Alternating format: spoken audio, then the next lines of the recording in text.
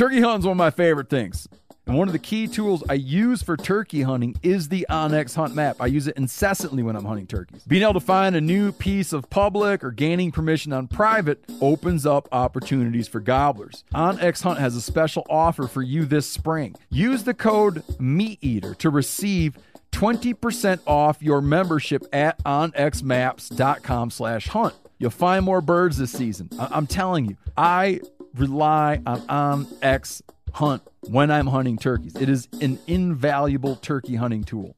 You ever get that feeling the walls closing in, the concrete jungle suffocating you? You crave some wide open spaces, the chance to connect with nature, maybe in a spot all your own. Well, head over to land.com. They've got ranches, forests, mountains, streams, you name it. Search by acreage. You can search by location. You can search by the kind of hunting and fishing you're dreaming of. Land.com. It is where the adventure begins. There's nothing like snook hook sets at dawn or catching a tarpon in the moonlight. Find your next fishing trip made easy on fishingbooker.com and experience the magic of the Sunshine State or any other destination on your fishing bucket list. Book a blue water adventure in search of sailfish or go snapper fishing with the kids. With over 6,000 captains and trips to choose from, planning your next one just got a whole lot easier. Download the Fishing Booker app on the Google Play or App Store or visit them online at fishingbooker.com to book your trip today.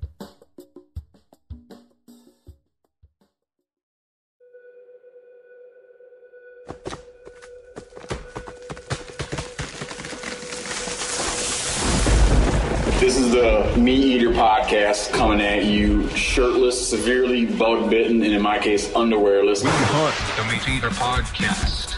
You can't predict anything. Yanni, your new haircut. I'm sorry about a haircut? Your new haircut. Yes. Just like kind of, I love it. Yeah. Yanni's got a butch. I Yanni's daughters helped to give him a butch. You call this a butch? It's borderline butch. You feel like butch is an endearing term? But that's just one little like a 3 on your wall hair care system. 4. Do you use the wall clippers? Yep. Yeah, those are the jam for sure. Dude, I'm so jealous of that haircut. Do you think I'm too thin on top to run that haircut? I don't think we'll know until you try. Nice thing about it is it grows out pretty dang quick. But you know how you don't like when everyone has the same haircut? If I got that haircut? I think it like military style, because that's what I call it, more of just like a buzz cut. I don't even know what butch means. Butch to me has a different negative connotation for you know what I'm talking about. Let's tackle that for a minute. Okay. But I do want to get into that. I know folks referred to that style of haircut as a butch cut. Dude, not growing up, style, that's all. just butch cut. That's a butch cut. It's like there, and there. You could have a word mean two different things. Oh, you definitely could. Yeah. I just never heard it called a butch cut. A butch? Or a butch. Yeah. That's a borderline I just call it a butch. buzz. When I went on my first date, with my wife, it was a 4-day date. And I had just gotten one of those because I used to get those. And she doesn't like them as much. But I got one, and I remember on our first date, which spanned a number of days, 3 people asked if I was in the military. Yeah. Yeah, you do get that. Especially if you walk around with a Vortex hoodie with a... because you got a USA flag patch. You got a USA patch and a short haircut. You got a map of Fallujah tattooed on your chest. America. I don't. Are you at the point, Steven Ranella, where you are getting sunburned on the top of your head? No. And I felt like I was thinning out, but I feel like it thickened back up again. That's not possible. Tell us about what product you've been using. Nothing. I use a medicated shampoo. I have a skin condition on my scalp and on the sides of my nose, so I use a medicated shampoo if it's bothering me. If not, I use whatever's in the shower. You know what I mean? Yeah. Are you a daily shampooer? No, I don't take a shower every day, dude. I take a shower every 3 days.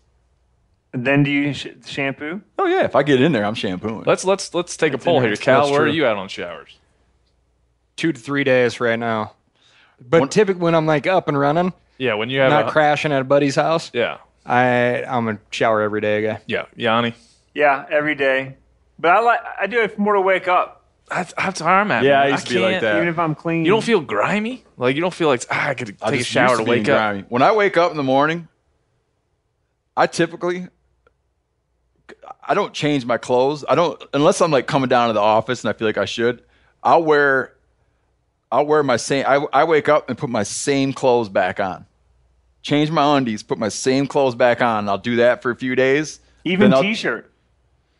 Sometimes. I don't like to generate a lot of laundry, and I don't like to be getting in and out of the shower and having to dry off all the time. Would it be safe to say that the general principle is low maintenance? That's why you like the haircut. That's why you don't like a lot of laundry. That's why I like that haircut. I don't like my kids leave. The amount of laundry they generate is staggering. Oh, yeah, buddy. Tell me about it. And it's frowned upon to throw your kids in the same clothes and send them back out to school? I do it whenever I can. Yeah. I had words with my mother-in-law not long ago about that. She was really upset that I did it, and I said, I've been doing that my entire life, and look at me, I'm fine. Anytime you have to say, look at me, I'm fine. It's what's been a game changer is I've taught my girls to, when they take their clothes off, to turn them right side out and put them into the dirty laundry bin. So you don't need because to do it later? I think when you're folding, you spend more time turning the clothes right side out than you do actually folding them. That's true. That helps. That's a good thing to teach your kids. Yeah, because I think parents of young kids, you can start to feel like all you do is laundry.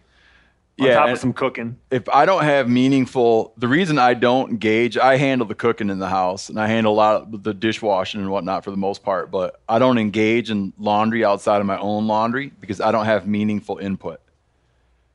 Meaningful input to me looks like what constitutes a dirty towel, what constitutes dirty clothes. My definition is different than my wife's. So I would have them get up and put the same clothes back on again for several days if need be. And I don't believe in separating your colors. Heavens no. No. So since I'm like, I will do family laundry if I can move the rules here a little bit in my direction. But since people are unwilling to move in my direction on a couple key things, I don't engage. That sounds fair. It's like, if you want my involvement, it comes with full involvement. If you want this, you're getting the whole thing. Yeah, it's a package deal. Now, it strikes me that you have 0 kids. I have 1, Yanni has 2, you have 3. So we have all levels. We got it pretty much covered. We got it all covered. So we have every level of child rearing. So Cal has no laundry to do. Yep. You have a small amount of laundry to do. A larger amount for Yanni, and yet even a larger amount for you. Infinite laundry. Speaking of all that, look at this segue. We're talking about cleanliness, right? What do you put in when you're doing laundry? What do you put in there in the little receptacle up top? Laundry detergent. Well, yeah, but you could also call it soap. Guy sent in bear fat. Yeah, a guy sent in a bunch of soap that he makes some wild game fat. I like this guy, which is cool. The dude, Farm Care Soaps. Now, obviously, you run into a problem with like selling wild game parts, which I don't know the rules when you're making soap. Like I don't know the rules on that. You can't sell the meat, right? But you can sell a bear hide. You can't sell bear meat. I don't know where you're at if you're selling bear fat soap. But he plays it safe and doesn't sell the bear fat soap. But people will. He has friends, I gather, who will bring him deer fat and bear fat, and he'll make them up some soap. Yeah. He sent his soap made out of, this is bear grease or bear oil. And then what's interesting is there's a way that soap dudes like score soap with a thing called, I haven't read this as carefully as I wish I had read it. And he's got this little breakdown here where he breaks down all the wild fat, like how salmon oil performs, how bear tallow. He's even got how rabbit tallow, so like rabbit fat's attributes, goose fat attributes, regular old pigs, mink oil attributes. And then the number, which is called an INS number, which I'm going to have to look up. The highest ranker, the highest number is deer tallow has the highest INS value, whatever the hell that is. Iodine and sap. I like this guy's. He's covering all of his bases with this one. Speaking of deer tallow, he's from Elkton, Maryland. He's got a picture of a Sika deer, and the ingredient is deer tallow. Yeah. It's got her all covered on. I think he's making a nod toward Maryland there. Wallow soap. He also makes soap, which I don't get, and it doesn't excite me at all, is Cabernet Sauvignon. Because you don't, I mean, Soap. You're not a soap. You're a soap every 3 days. If you were a soap every day guy, you would understand. Look how it smell it. Give it a smell test. This honey and lemon is delicious. This one has the vague outline of the word soap on it, as if to say he's got a lot of other things laying around that look like that. Oh, yeah, look at that. It could either be soap, Scratch it could be soap. chalk. You scratch soap. Some companies will scratch the word dial into it, but he just scratched the word soap into it. Because it could be in a chalk, it could be an eraser. You don't know what that could be. This is a level of wild game that I haven't touched on yet, but I think it's pretty damn interesting. I think it's very interesting. I think everybody here probably feels the same way to a degree. When you turn a certain corner, you are at a level of commitment where your life allows for nothing else, though. Yeah. Like, I feel like if all of a sudden I was in the soap making game, in addition to canning, preserving, yeah, the general putting up of meat, then it's like you got to have somebody else with another form of income in the household. You become the soap guy, right? You do it so much. Like, yeah, old Tim from Elkton. Oh, yeah. This guy makes soap. That's like that's your identity at some point. It's like, it's something you got to figure out all the way. I'm jealous of it, but I'm not going to, just to be in total honesty, I'm not going to start making my own soap for my wild game. Yep. But Yanni's wife wants to make some soap up. That's the main reason she wants me to kill a fall bear, so it has a whole bunch of fat. Yeah, but why not do it with the deer? Why not? I guess, yeah, we could try.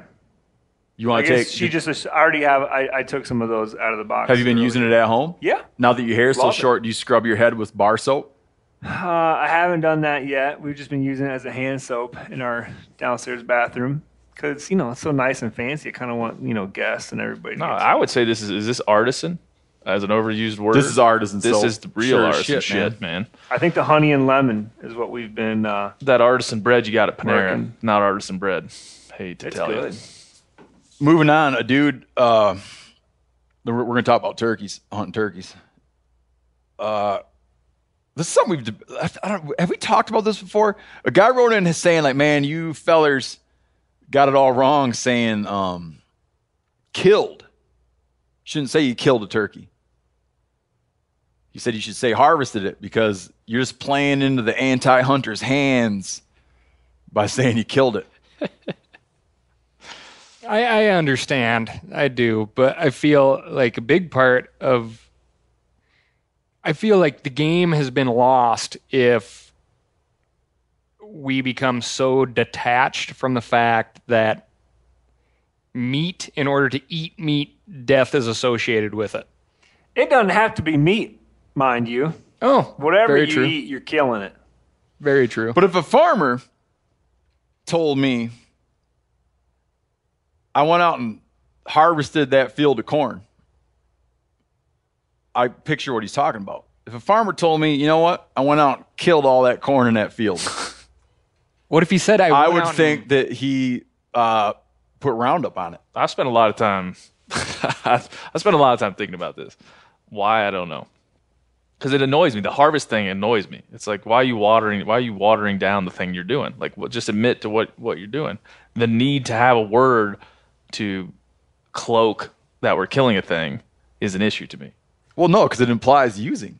No, you kill the animal, you harvest the meat. Yeah. You harvesting, like, you're not, the thing that harvest doesn't get to is that you didn't put the animal there. You put the corn there, but you didn't plant the animal and grow it there.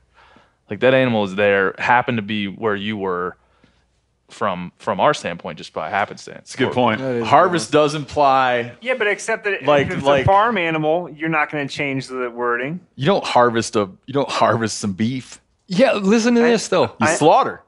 Sure, or kill. No. But that's what I'm saying. No farmers, no rancher would say, we killed the pig, slaughtered the pig. Which to me has a connotation of just like there's It means killing farm animals. slaughter. We're Yes. getting into some murky water because I do No. think like the lower the number, it's clear. the more you would hear kill. Like, hey, I went out and killed a lamb this morning. Slaughter A implies lamb. mass. Yeah. But now listen to this. I just thought of this because we talked about this in a different way, but reap what you sow. The term reap, right? That gets used all the time in like kind of macabre ways of killing people. Like the Grim Reaper. Yeah, or Ridge Reaper. Isn't there a thing called the Ridge Reaper? Or something Under Armour like that? has Ridge Reaper camo. Oh, is that what it is? Yeah, And when you technically, or not technically, some people call going behind the fan of a turkey and approaching a turkey, they call that reaping. reaping, Really? Yeah. Because you're taking like a scythe and cutting it low. cutting it low. Well, but that is like I went out and reaped the field today, Yeah. right? You get where I'm going with this? No. Not at all. That's the literal definition of Well, reap. yeah. Not, Yeah. And then the figurative would be Well, Yeah. if you return to the word harvest, like in the definition of the word harvest is crop, right? The definition of crop is something that you produced yourself. You grew it. You harvested your crop. Yeah. You did not grow that deer. You did not, even if you set up like our boy Mark Kenyon set up an environment where the deer likes to live and then sneak in there and kill it. You didn't grow it there. You gave it a place to live. You kind of grew it. You kind of grew it, but you didn't grow it. Then if you're Yeah, in a high fence situation where you're putting ear tags and things, then you're If you're growing breeding, your if deer. you're breeding a deer, maybe we can start to get Or there. having If you're them breed. Yeah, if you make them breed, a deer comes out, then you put it out in a little fence and kill it. Yeah, you probably did harvest. It probably is a crop at that point. Our new babysitter just came off of working on a deer operation in New Zealand where they harvest the velvet. And she talks seen about that. harvesting the velvet. yeah. And they'll get a couple velvet harvests off it, then they slaughter it for meat. I would agree with that. If you went out and picked a morel, would you ever say I harvested some morels? I'd say I reaped it. What'd you do this weekend? Reaped some morels. No, you pick morels, you slaughter beef, and you kill turkeys. Yeah, man. Yeah. We should have a shirt just like that says that exact thing. Yeah, you know how everybody got all high on different words for like a group of zebras is a what, Yanni? that one. I don't know. Oh, damn it. Crash. It's a crash of zebras or something like that. A murder. No, it's a crash of rhinos or something like that. It's a flamboyance of flamingos. Remember that one. Dude, you can't It's a forget crash that. of rhinos, A right? dazzle. Oh, a dazzle. That's Everybody got all hip on that because someone came up with the thing that showed it all. And then everybody got all into like what words mean what. A murder of crows. Murder of crows is a big one. That's Yeah, a you huge could. one. It might be a sweet shirt. What do have you a call morel. a, It says pick next to it. What do you call a Corn, group? harvest, and a turkey kill. What do you call a group of giraffes? I don't know. A tower. No. Is that right? Mm-hmm. Just got back from the Texas Hill Country. yeah. Ben, you're going to have to suffice as a... How many years did you spend in Texas? It's like 3 or 4. So you're a Texas expert. Yeah, thanks. Yeah. I'm like the Wikipedia version of a Texas, expert. And Texas dudes are so sensitive. They're going to be particularly... Yeah, they're going to be like listening to this, poring over it. You were saying that we hunted on the Llano River, which can be Llano or Llano. I prefer Yano. I prefer Llano, Llano. but I was corrected many times. Yeah, it cannot be Llano. The Llano is in the Panhandle, I was told. And Yeah. I said, yeah, anyway, we're hunting near Burnett, Texas. And he said, it's Burnett. You can't even say that right. Just get out. Yeah. Real quick, Llano Estacado Yeah. which is in Texas Yes. and New Mexico, I believe. No? Oklahoma. Isn't it because it's up in the panhandle? It's in Texas. The Llano Estacado is entirely in Texas. It is. It's a big landscape feature. It's a vast plateau that falls away on very steep edges around it. And once upon a time, the Comanche used to go up and vanish on top of that thing, where it's very hard to exist and lack of water. And sometimes they would hide out in the canyons where the Llano Estacado breaks away. The Llano Estacado means staked plains. So the Llano River, how in the hell is it the Llano? That was Same state, same spelling. Same spelling. No more to add. The same and there's also the Llano Uplift, which is a big granite dome that's in the hill country that people always talk about. So is that the Llano Uplift? Is that the thing we were looking at? That rock is amazing. Yeah. I don't know if that's I don't think that was a rock. That's not the rock we're looking at. But we were in full-on Texas hill country, Yeah. which is a term I've been hearing my whole life, but I didn't know what it meant. Well, there's a lot of things it means to me. Like you think of the granite and limestone, like those big, on the Llano River, those big cliff faces in the hill country and the sandstone that's out there. But really, it stretches. They say it's the border between the southeast and the southwest, so it stretches almost all the way over to the border of Mexico and up into East Texas, which is a big deal. So there's a lot of varying terrain. But when we were in where I used to live, and just south of where we were, is the gateway to the hill country. Dripping Springs. Which is one of the more pleasant town names. Yeah. Yeah. And there was... It's like, I'll move there. There was many. Dripping Springs? It's only dripping? Oh, shit. There's a lot of natural springs. There's a natural spring on one of the properties we were hunting on that Yanni and I got to look at.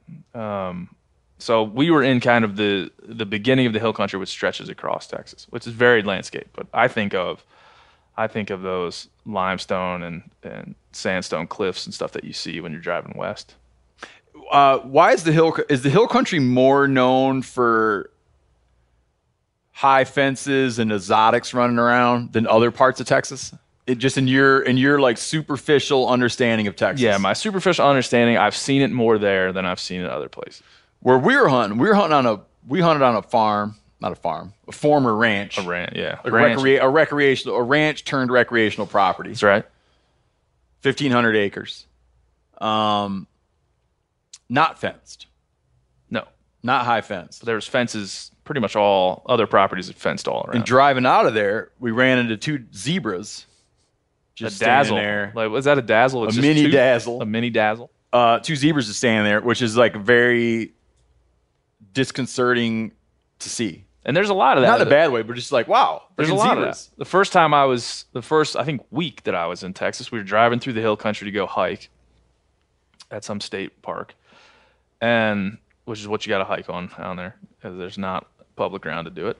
So we're driving out. We're driving down this highway with a buddy, and I look over, and there's a bongo, like standing on the side of the road, just not behind a fence, just standing on the side of the road eating grass. And he goes, "Oh, yeah, they're around." I'm like, "What do you mean they're around? That's an East African jungle antelope. Like, it's not, what are you talking about?" He's like, "Oh, yeah, you see those around. They must have got out of the high fence." And that is always what you hear down there. "Oh, yeah, there's a zebra, there's an elk. We had a red deer run across the road." Google bongo. Yeah. I mean, I think typically hunted by driving them out of the jungle into less dense jungle with dogs. In buses? Guided by pygmies. And you're running dogs through the jungle. And you flush them into like zones of like 20-yard openings. Yeah. Yeah. it's a big critter. That's like the second largest Yeah, they're African huge. antelope, I think, behind the eland. It's a big critter. It's not a small, I mean, it's like kind of a bronzy orange color. So it's not something you see in this continent, or this, at least in the States. Yeah, we have coming up, we're doing an episode with the head of Texas Parks. It's Parks and Wildlife? Yes. Texas Parks and Wildlife. And I have a million questions for him. If you have questions, if there's other Northerners, other Yankees out there. Oh, I want to return to the word butch for a minute. Mm-hmm. If there's other Yankees out there who have questions like where you're just like, how could that possibly be? If you have a question for a Texan, you can email in and we'll collate the questions, and then we can go ask the Texas Parks and Wildlife guy. My question is going to be, is it legal? Are you really allowed to just take any animal from anywhere and cut it loose on your property? I feel like the answer is yes. From all my experience, the answer is yes. I would be interested to hear his take on it. Like if someone gave you a Jaguar, could you be like, I'm turning the Jaguar out on my property? That has to be regulated. There surely is regulations, but there's not for a zebra. So how, right? I'm dying to know. I mean, I can tell you, like when we were talking about where we were in the hill country in Llano, or Llano or Llano, whatever you please. We'll go Llano. We'll go Llano. Like the guys at the ranch we were hunting on were saying that used to be like South Texas, big tracts of land, big tracts, 20, 30,000 acre ranches. Like, it's pretty common. In that area of the hill country where it's kind of outside of Austin, they have basically taken these large ranches and parceled them up and sold them through history. Now, I don't know the history of all of that, but now you have 1,000, 2,000, 500, 600 acre properties, and with a wholly different land use ideas on each one. And so when we were down there, you see a fence, a fence, a fence, a fence, another fence, because there is no 20,000 acre untouched habitat down there like I've seen in South Texas. So it's challenging. You'll see, I mean, we saw black buck, we saw red deer, we saw high fence, and then low fence. 5-strand, very un-wildlife friendly fencing. Yeah. Tough, yeah. Yeah. You mean the regular fence, not the high fence, but just the regular cattle fence? Yeah. Yeah. Yep. We ran into a deer that had gone to jump had gone to jump a fence. You see this often. Yeah. And just picture a barbed wire fence that's got a bunch of strands on it. And it got its leg so it shot a leg in between the two top strands and then rolled the wire. Am I saying this in a way that it's clear? Yep. Rolled the wire, so then the wire began to twist, and caught the deer's hoof there, just on its ankle. And it looked like it had been there quite a while before it expired and was dead hanging there. And you can go look at the picture. I put it on Instagram, just like at Steven Ornella. If you scroll back, you'll find this deer I'm talking about. And the comment thread's kind of interesting to see like people's perceptions of what they're looking at, because I didn't want to just put it up in some kind of sensationalist way, the image. So I explained on there, like, man, whitetails thrive around people. We plant crops, agricultural crops that they like to eat.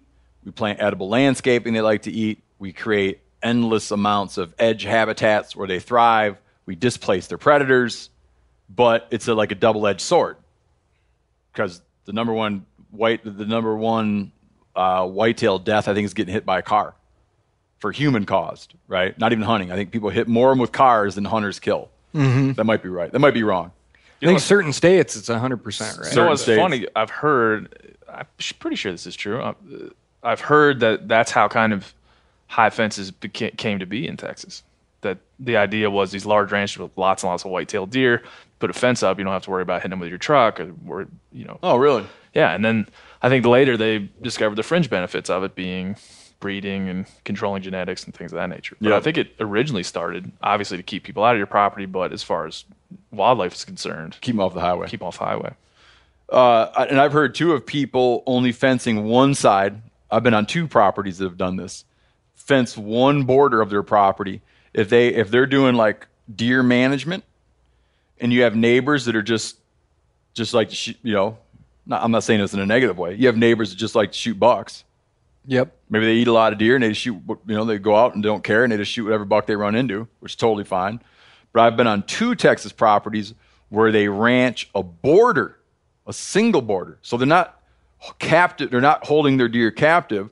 They just don't want to be having their big bucks so easily move on to a property of mugs that just shoot bucks. Yeah, it's still possible, but it's a deterrent. Yeah, it deters them from getting over. And in both of these places that I was on that did this, they mentioned how these guys would set their blinds. They knew that this place was producing nice bucks, and they would set blinds and basically hunt the edge which irritated Yeah.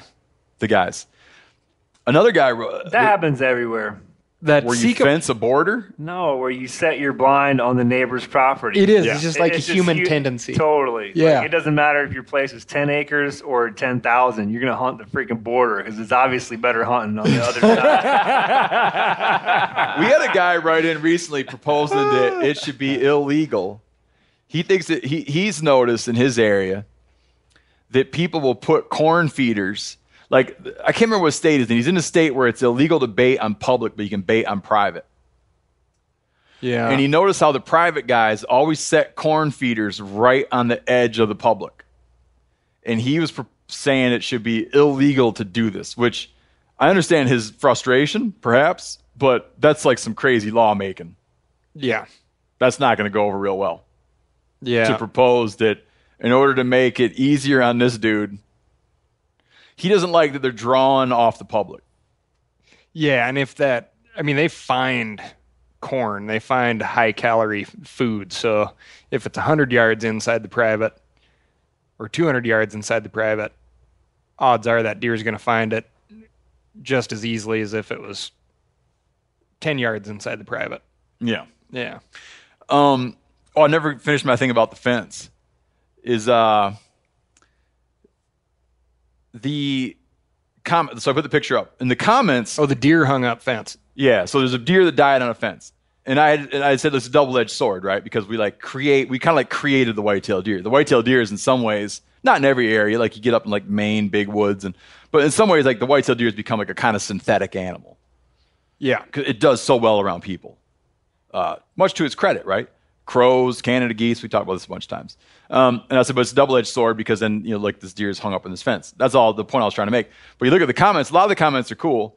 A lot of the comments are like, that's nature's way of sorting out the weak, which struck me as really funny. But a lot of comments in there about animal-friendly fencing. Yeah. And feeling that fence was a not animal-friendly fence. That I would totally agree, and no agenda here, but yeah, there's a animal-friendly fencing, and all you got to do is look it up. And now a lot of state agencies, they have basically, state employees that are their sole job is to work with private landowners and help them if they have interest to do so, manage for wildlife. And one of the ways to do that is to use animal-friendly fencing, which I think is, if you have a 4-strand fence, the top strand is smooth wire, and it dictates like the top strand and bottom strand are smooth wire. I'm screwing this up, but and then there's spacing between the wire too, and then every so often you would have like one that's missing a top strand or something like that. Yeah. Antelope can jump. Like the minute you say they don't like to jump fences, like where antelope are from, the habitat they live in, this is like jumping wasn't necessary. Yep. They didn't need to jump stuff because they live out in flat open country. In 100 years, I bet evolution will have antelope that jump fences all the time. I think that there's definitely a selective advantage. There are antelope that will jump a fence, and those antelope are probably much more likely to live long and have lots of babies. I've reaped and harvested a few antelope bucks as they danced back and forth on a fence, trying to make up their mind on what to do with it. We've gotten them before by hunting them in good crossing areas. Yep. Yeah.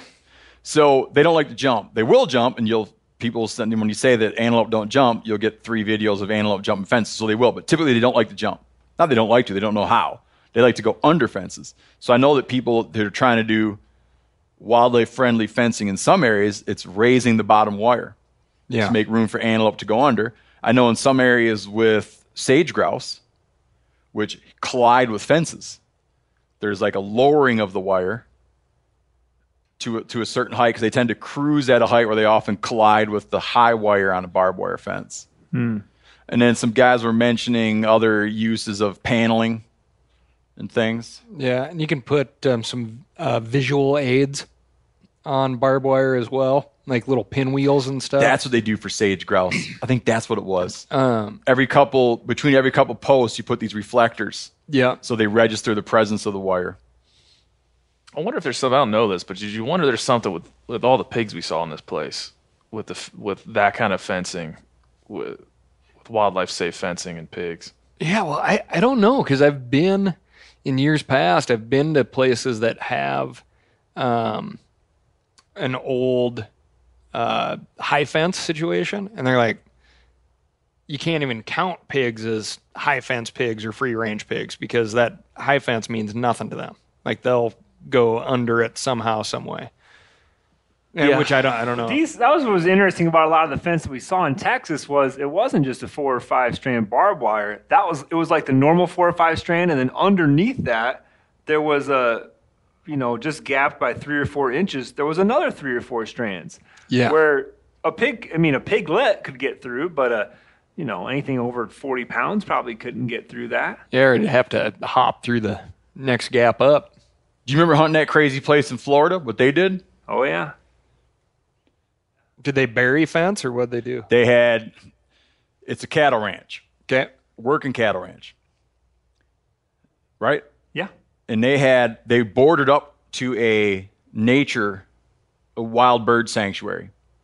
And the wild bird sanctuary does some hog control work, but not nearly enough, I gather, according to some surrounding landowners. So this guy had hog-proof fencing between his cattle ranch and the wild bird sanctuary. The wild bird sanctuary is funny because you're like out in the cattle ranches, like open, like what do they call it? Hammocks, like savanna. Yeah. Well, the hammocks are just what they call a chunk of palm trees. Yeah, but the rest was like savanna-like grasslands. Yeah. And then you will come up, it looked like you'd walked into Guatemala when you hit that fence. Freaking jungle in the bird sanctuary because they weren't running cattle on it. Okay, yeah. Okay. The constant over the years grazing. Yeah. So he had hog-proof fencing. But what he would do is he went in and built in all these little doggy doors in the hog-proof fencing. What? Wow. Yes. Okay. Propped open with a stick. And he's got hog chasing dogs. So one night, we're turkey hunting, and we get to shooting the shit. And he's like, if you boys want to go out hunting hogs tonight, come along. And we agree to do this. The first step on his hog hunt, before you start hunting hogs, he goes down that fence and closes all the doggy doors. Step 1, close all the doggy doors. Step 2, start hunting. Wild. Yes. And guess where you catch pigs? At the dog door. Damn straight. That's where the dogs catch the pigs, is the doggy doors. Wow. And these guys, do you ever hear of a thing called a bard? Like the bard? No, not Shakespeare. Okay. Am I using the right word? Borrowed? I think it was just bar hog or castrated. Yeah. Oh, bar hog, yeah. We caught 2 hogs that night. One is we recaught a hog that they had caught previously, and when they catch a boar, they castrate it.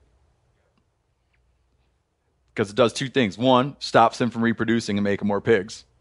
2, as he put it to us, it takes his mind off ass and puts it on grass. And they get fat. But it also limits the testosterone flow, right? Yeah. It makes them taste better. Isn't that line from Fast Times at Ridgemont High? He didn't say that he made it up. He didn't say that they... Yeah. Anyways, we caught 2 pigs. One was castrated. Oh, you know what? Remember how this morning I was telling you about making my own sausage casings? Yes. That was from that pig. Oh, so It was from the one we caught that had been, either by them or other hog hunters, had been caught before and castrated. Okay. We caught another pig that was intact, a boar. That pig, they castrated and turned back out again. Yeah. This is wild. I've done this a couple of times. Ridley's rode along like you guys did, and it's gnarly. So are you catching them with dogs and then going in there and grabbing them by the hind legs type Yep, deal? and the not castrated hog, gouged a dog pretty good. Ooh. And I can't. Do you remember my observation about what does a vet think about you bringing in dogs all the time that are marred up? Was that a lion hunter that said that line to us that I like so much, or was that a hog hunter that said that line to us that I like so much? I think we were talking with that dude as we were riding on top of his giant swamp buggy. Okay, I said to him, "What's your vet think about you bringing in dogs all the time that are gouged up from wild pigs, which one could argue is avoidable?" And he's then said, "That's why you got to find a vet who likes to hunt hogs." Give you a discount. Here's a good question for you. You go in there and you grab a critter by the hind legs. Is that a harvest or a kill? Are you killing the pig or are you harvesting the pig? You're harvesting its nuts. Having seen that occur, Yeah. I would not take a word, and I've seen it occur in a lot of places. I would not apply such a delicate word as harvest to what happens when you catch a pig with dogs. Yeah. It is it's probably the most chaotic scene you can imagine. It's wildlife. kill with a capital K. It is. I almost got chased up a tree by a big old hog that just had his nuts removed. Post castration. Yeah. My mom got chased up a tree by a wild pig. I heard about hunting that. with my dad. Yeah. I got chased. He didn't chase me up the tree, but I felt the need to get up the tree the way he was looking at me. And he was coming towards me like, "Yeah, you better get up that tree. Or we're gonna tussle, son." Took his mind off ass and put it on Put Ben. it on Betty. Well, Steve, where would it? Because your folks were in Michigan, right? Yeah, they were northern tier. But so did your dad travel and hunt? Oh, yeah. Oh, really? Yeah, he would go down south to hunt. They'd go down there with their recurves and hunt pigs. Oh, no way. He would travel. He'd go up in Canada, and they'd catch suckers. They'd hand grab suckers and fill sacks full of suckers and hang the suckers on the edge of creeks. Fresh bags of fresh suckers and gunny sacks hanging along creeks, and they'd hunt bears like For that. bears, yeah. Okay. He talked about the first bear he ever got. He thought he was sitting so close to his sucker sack. He said when that bear reached his arm up to rip apart the sucker sack, it was in the spring. He said you could see its ribs spread apart, and he was 5 yards away, and he said he could put his arrow right between the spread out ribs. He liked to tell that story. Might be he got lucky. Does your mom like to tell the pig story? No. She doesn't shy away from it. Not a fond memory, though? She had gone off to get his arrows, because they had a pig that they had wounded and were chasing around, and he ran out of arrows, and she went to get an arrow. He sent her to fetch his arrows that he'd shot, and she got an arrow, and then a pig got onto her, and she climbed up in a tree and had to throw my dad an arrow to shoot the pig. Oh man. Yeah. But she wasn't a big hunter or anything, but she'd somehow gotten involved. Would your wife do that for you? My wife would not do that for me. Well, I think if you're up in the tree with the arrow and there's a pig. She would never be near the tree. Oh, yeah. Quick She would never fence, been in that quick situation. fence anecdote that happened this weekend, and it was a good learning lesson. Andrew Whitney and I had just parked and getting ready to hop a fence, going to some private that we had access to and go hunting.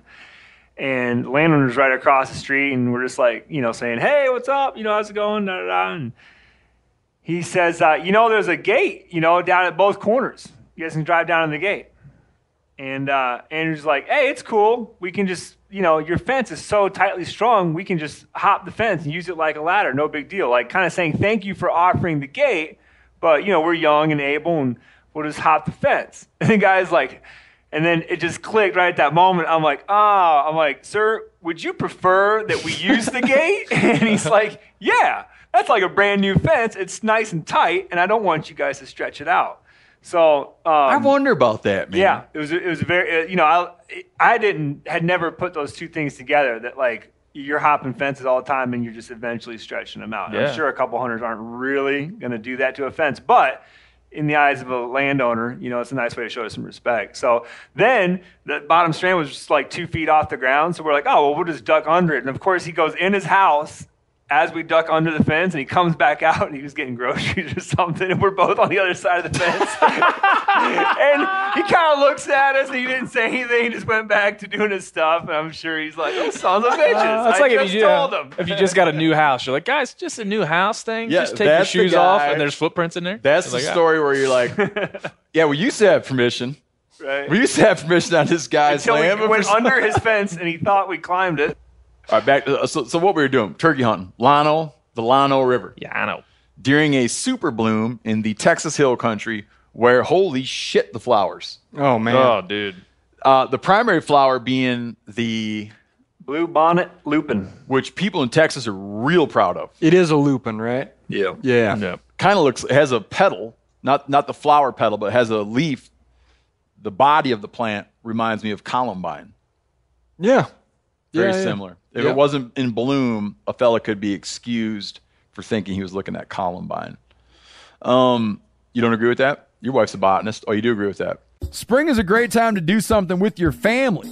Do some spring cleaning, which I kind of started today outside, planning outdoor activities, which I'm always doing, taking a little trip to Hawaii with your kids for spring break, which I just did, which was great. You know what else you can do for your family this spring? You can shop for life insurance with Policy Genius. Make that part of your financial planning for the year. I've said it before 1,000 times. I'll say it again. When my wife and I, when we started having kids, we got serious about life insurance, and man, I felt so much better after we did.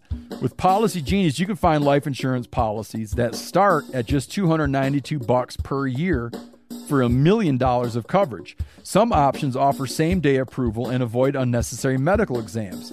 Even if you already have a life insurance policy through work, it may not offer enough protection for your family's needs, and it may not follow you if you leave your job.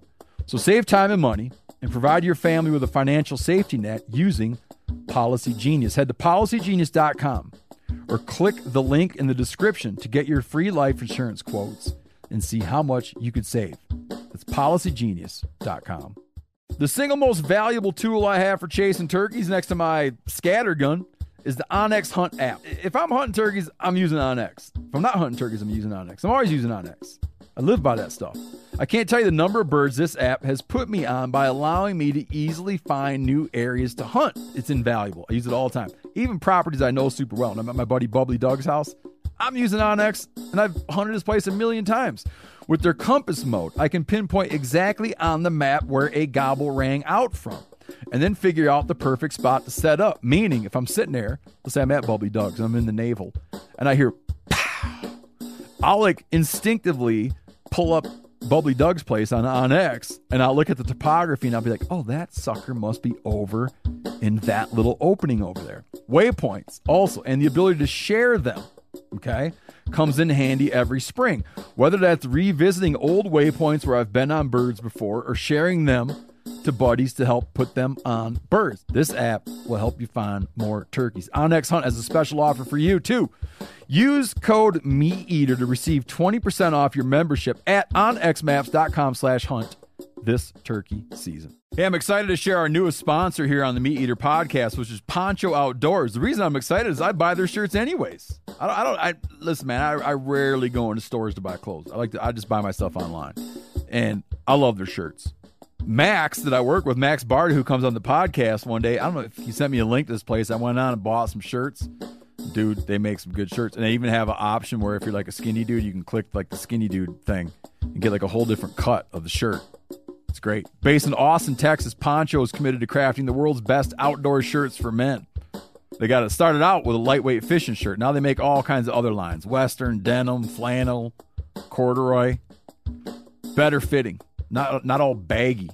Better performing because they got modern fabrics with some stretch and breathability and way comfortable. Poncho is only sold on their own website. So head over to ponchooutdoors.com. Use code MeatEater for a free hat or t-shirt with any purchase of a shirt. Poncho offers free shipping and returns, so you can try them out risk-free. Hunting the Texas Hill Country, kind of the tail end, what people were describing as the tail end of the turkey rut. People don't say turkey rut. Why don't they? They I should. like it. Tail end of the turkey rut. And got out there, and we were guests. Before you get away from that, do you guys agree that was the case? Or is that just the assumption of a few of the locals that we were hanging out with? Well, I from living there and hunting it, I think in the zone of Texas, I want to say we're in the north zones where we were. The season had already been going for... It's just only a week. Not long at all. Only a week. So maybe that's just what they were saying. I was telling Yanni before we went down there, I feel like in the south zone, it's usually mid-March it starts at the perfect time. Like you get birds fired up. They're coming off the roost fired up, and they're not henned up yet usually when you get there. When you get up into the northern zone where we were, it's just a week or so, 10 days too late. So you start, the opening day is kind of one that I feel opening day is like the back half of the turkey rut. And so when we get there a week after that, we are, my feeling is on the tail end of it. And that's what I felt going down there. The challenge would be that we would have to either find toms that were running solo or get real slick on the ones that weren't. I know I said it, but it's like, I feel like it's just hard to understand with turkeys. There is a beginning, right? Turkeys spend their winter in large winter flocks. Okay? If you go out hunting, just talking to Matt the other day, some of his buddies were just out in a certain area, and my brother was telling me how his buddies went. They got some birds, but it was super tough because the birds were still grouped up in groups of 100 or more. Yep. So when I hear that, that's like that's not the rut. No. That's winter flock. Yeah. You're on one side of it. Yeah. So there's something that precedes the beginning, and then you get into where you have groups of males very casually hanging out, not fighting, not pursuing females. The females have poults. They're running around with their poults, and there's like the end. Within that, I don't think it's like this real... I don't know that everyone's on the same schedule and it's this real timeline. I think it's kind of this... It's whitetails are similar. I mean, you could be in a place where you're not seeing a whole lot of action, and then you turn around, there's a buck chasing a doe. Yeah. You know, that it's similar with turkeys in my mind. I mean, you can run into, you be hunting all week and run into one bird that makes it seem easy. Yeah. You know, however you run into them. Or on Monday, it's unbelievable. Yeah. On Gobbling. Tuesday. Then Tuesday, it's like nothing's happening. Wednesday, it's unbelievable again. We show up at the spot. We were down there because the guys we work closely with Yeti, and Ben used to work real close with Yeti. Yep. We were guests to go hunting down there with those guys. And the thing that happens to me turkey hunting all the time in new spots, and I cannot stand it, is when you get to a spot that you've never hunted before and it's dark. So you arrive in the dark and you go out in the dark in the morning and you're hearing a bird gobble, but you've never seen the place and you have no idea what anything looks like. I can't tell if I like that or hate it. I kind of hate that. You know? With turkeys, it's not bad just because they're on the roost. The first morning me and Cal were standing there, like they were hammering on the roost. Down by where you guys were by the river, at least, or between the two where our zones were. It's cool to just be in a place where, like, I don't know where that is, but I know there's a turkey over there. You know, because you don't get that. You get that with elk in other places, but you don't get that with whitetails or anything else in Texas, that's for sure. You can't stand there and be like, oh, turkey's over there. I don't know where that is. It's just walking in the dark. I like it because it's novel, because the next morning, it's not going to be like that. Yeah. The next morning, like, you know that one spot? Which is why I like going to like they a roost in that new tree? cruise deer ranch every other year, you know, because I like going to see some new country. Yeah, but sitting there in the dark and there's a bird hammering and you're like if you go to a spot you know well, like Doug can sit on his front porch, hear bird gobble, and probably tell you what tree it's in. Mm-hmm. You know, just that familiarity. Or if you're in the woods and you hear a turkey gobbling on the ground, when you know an area real well, you're like, I know what he's doing. I bet he's on that, you know, that little lane, how there's like the wide spot, and they like to strut in there. He's probably there, so we should sneak around, right? Heard birds there 100 times. When you're in a new spot, you hear it and you don't know what. Yeah. You don't know like how you should move or what you should do and how you should get over there. And the sun comes up and there's like a big downed dead tree right there where you're like, no bird in the history of turkeys would ever jump over the top of that thing. Cal and I ended up doing that with a set of railroad tracks. We didn't know there were railroad tracks there, but you end up in hunts like this where you don't know what you're doing really. You just kind of have the landscape in front of you. You're just kind of poking and prodding at it. You know, when you know the landscape, you just boop, charge over, get to a spot where you need to be. Done. I spent 2 mornings listening to turkeys gobble that I only later realized weren't even on the property we were on. Yeah. Yep. Cal and I crawled up 5 birds and hit them, and they were just strutting on another side of a fence. We had to then check, Onyx maps, that is not where we can hunt. Yeah. So like, it takes a lot of mental capacity too, because like we were like, okay, there's the birds, get set up, here we go, and then it was like, wait a minute. If only they would pull come up over on this 18-strand fence. Yeah. strung with dead deer. So yeah, that first one we set up. We went out and set up, and it was funny because this is the first time it's ever happened to me. We were with a photographer. Nice kid. Nice guy. And Old Tex. I hesitate to even say this. We set up in a spot. Texans have a great affinity for the bluebonnet flower. Apparently, it's like a rite of passage that when you have a kid, you take the kid out in the spring and have him dance around. This is a Texas thing. You take your kid out in the spring and make him like dance around in the bluebonnets or laying them all cute and take pictures of them. They love the damn flowers. So did they do that for you? Your photographer? I hesitate to say this. This is deeply embarrassing. It doesn't. I'm just going to tell it though. Things are picking up because this is a safe space. We set up in a spot because of the presence of bluebonnet flowers. That's embarrassing. That was the site selection for our setup to try to call birds off the roost. Got it. I thought you were going to There go. was also a shitload of gobblers nearby. Wasn't a bad spot, but I feel like it's necessary for me to say that the photographer was like, since there's a number of spots that one could set up, I think it would be really cool if we could set up with all these bluebonnets, because imagine to get a big gobbler, to get photos of a big gobbler, like a small, cute child, strolling through the bluebonnets. As long as you didn't have to be the small, cute child in the scenario, that's fine. And that is how we set up. And I think that it was Good thinking. cosmic. It was cosmic retribution that we did not call a rooster in off the tree. Gobbler. I think that the Lord, That's actually a good term, though. not a rooster, a gobbler. I like the rooster. Though. roosted It's in a- the turkey that's roosted. The Lord of the hunt, the goddess of the hunt, Diana, is her name. Yep. The goddess of the hunt said, I will now punish these men for having the presence of bluebonnet flowers inform or dictate to them where they should set up to best kill this turkey, and I will not let that turkey go in their direction. And they didn't. And we then hunted around. It was I feel like every time you turkey, like I need to start writing down what happens when people turkey hunt, because you somehow carry in your head, you carry the best days of turkey hunting in your head as normal. And I need to make like a sticker or something that I keep, or a little note card that I keep in my turkey vest that says like, in the morning, before it gets light out, you will hear many gobbles.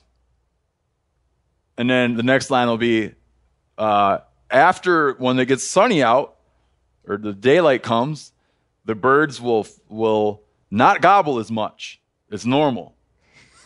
And then This is normal. and then be like, as the morning progresses, if you're lucky, will hear scattered gobbles. Because that's like how every time you're in it's dark, gobble, gobble, gobble, gobble, gobble, gobble, gobble. And then they stop gobbling. You're like, what happened? Dude, they shut down. They just hit the ground. They hit the ground and never made another peep. And I re-suffer that realization every single time I go turkey hunting, as though I'm experiencing something not like, what happened? They hit the ground and shut right up. How many times have I said that in my life? That never happens. It's like, Why? that is normal. Yep. So they hit the ground and didn't gobble a lot, and I started entering it's post-rut. It's like something weird happened, and then you just start hunting.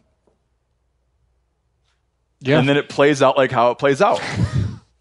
And the other thing is, the other turkey mistake is we start hunting around and we encounter the Llano River. We're hunting on the Llano River.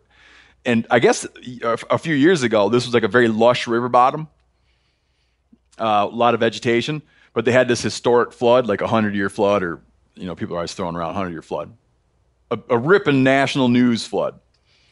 And not only did it scour the river channel of vegetation, but it deposited like full-on beach sand, where this thing looks like the Mojave Desert from bank to bank. It looks like the most inhospitable turkey thing in the world. And we start talking about turkeys like that live on the we're like there's turkeys on the other side of the river as though they're in another realm, that they exist in another dimension. As the river seems so severe and wide and un-turkey friendly. You know what I'm saying? Yeah. And so you start dividing the world up, and there's like the turkeys that live over here, and there's the turkeys that live over there. And the turkeys that live over there are... We can hear those turkeys and see them, but they're not our turkeys. But they weren't in our world. Yeah. Cal and I did not have that experience. You didn't feel that. Well, that feel that. wound up not being not being the reality, but that was my like perception of it, to see turkeys over there and like, right. It's like the other side of the Grand Canyon. Yeah, it's too bad that they're over there and we're over here, because what turkey in his right mind would ever walk across that? And we hunt around all morning and have some hear scattered gobbles, and all of a sudden we look, and here's two toms that had in the middle of the day flown across the river. And everybody knows turkeys don't fly. They don't like to fly. And they don't cross water. They don't fly across rivers. They flew across the river Ever. just for whatever, because we're over there. I'd like to think it was because we were calling near the bank of the river. Flew across the river, and then we're walking across the Mojave in such a way that we had all the time in the world to go set up where they were going to hit our bank, because this is the river's the property line. The other thing messing with my head is there's the dead deer hanging there. We're like right by the dead deer in the impenetrable fence. And then I got like, oh, sure, they'd cross the river, but they'll definitely hang up. But did that fence have the lower tight strands? It had low, yeah. You couldn't did. crawl under this fence. Was that the you had same to fence look that you were on later the next day?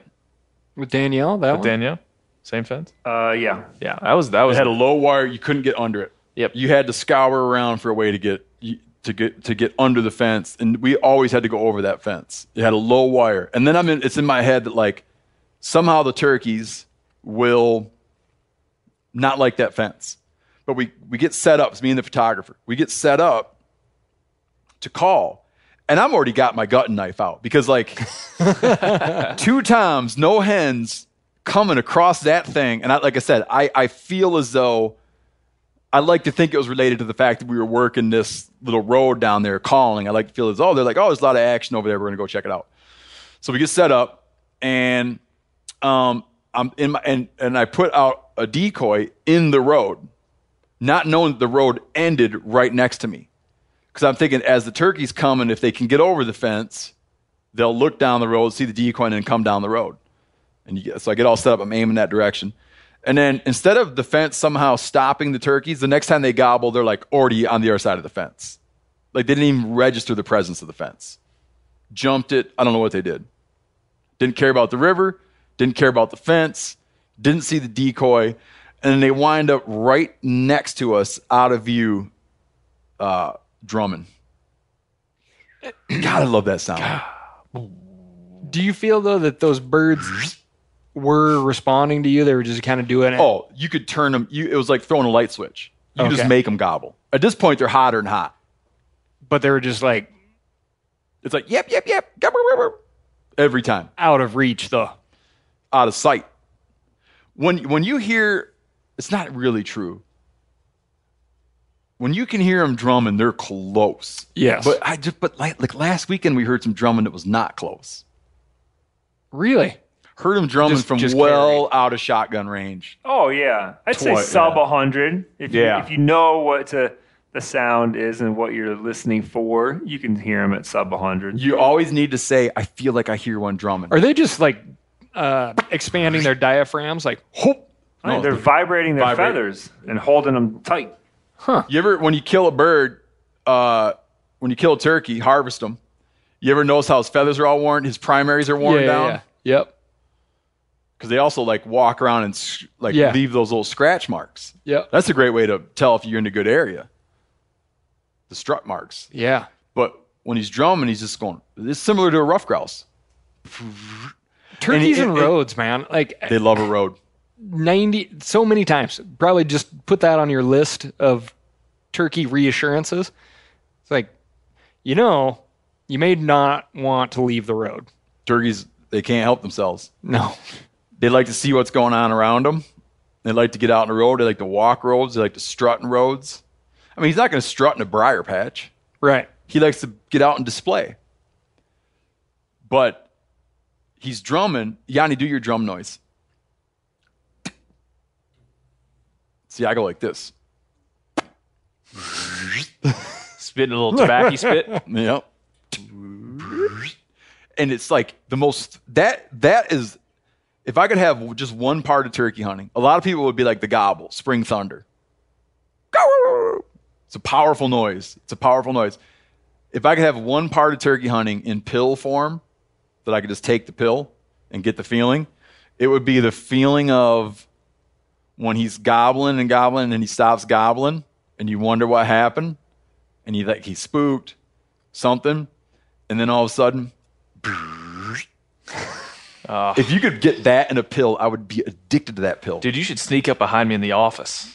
I just go, I'm like, yes, he did it. God, I love that sound. That's the best. Spring It's the Thunder, best. I told you about that ranch. It's actually here in Montana.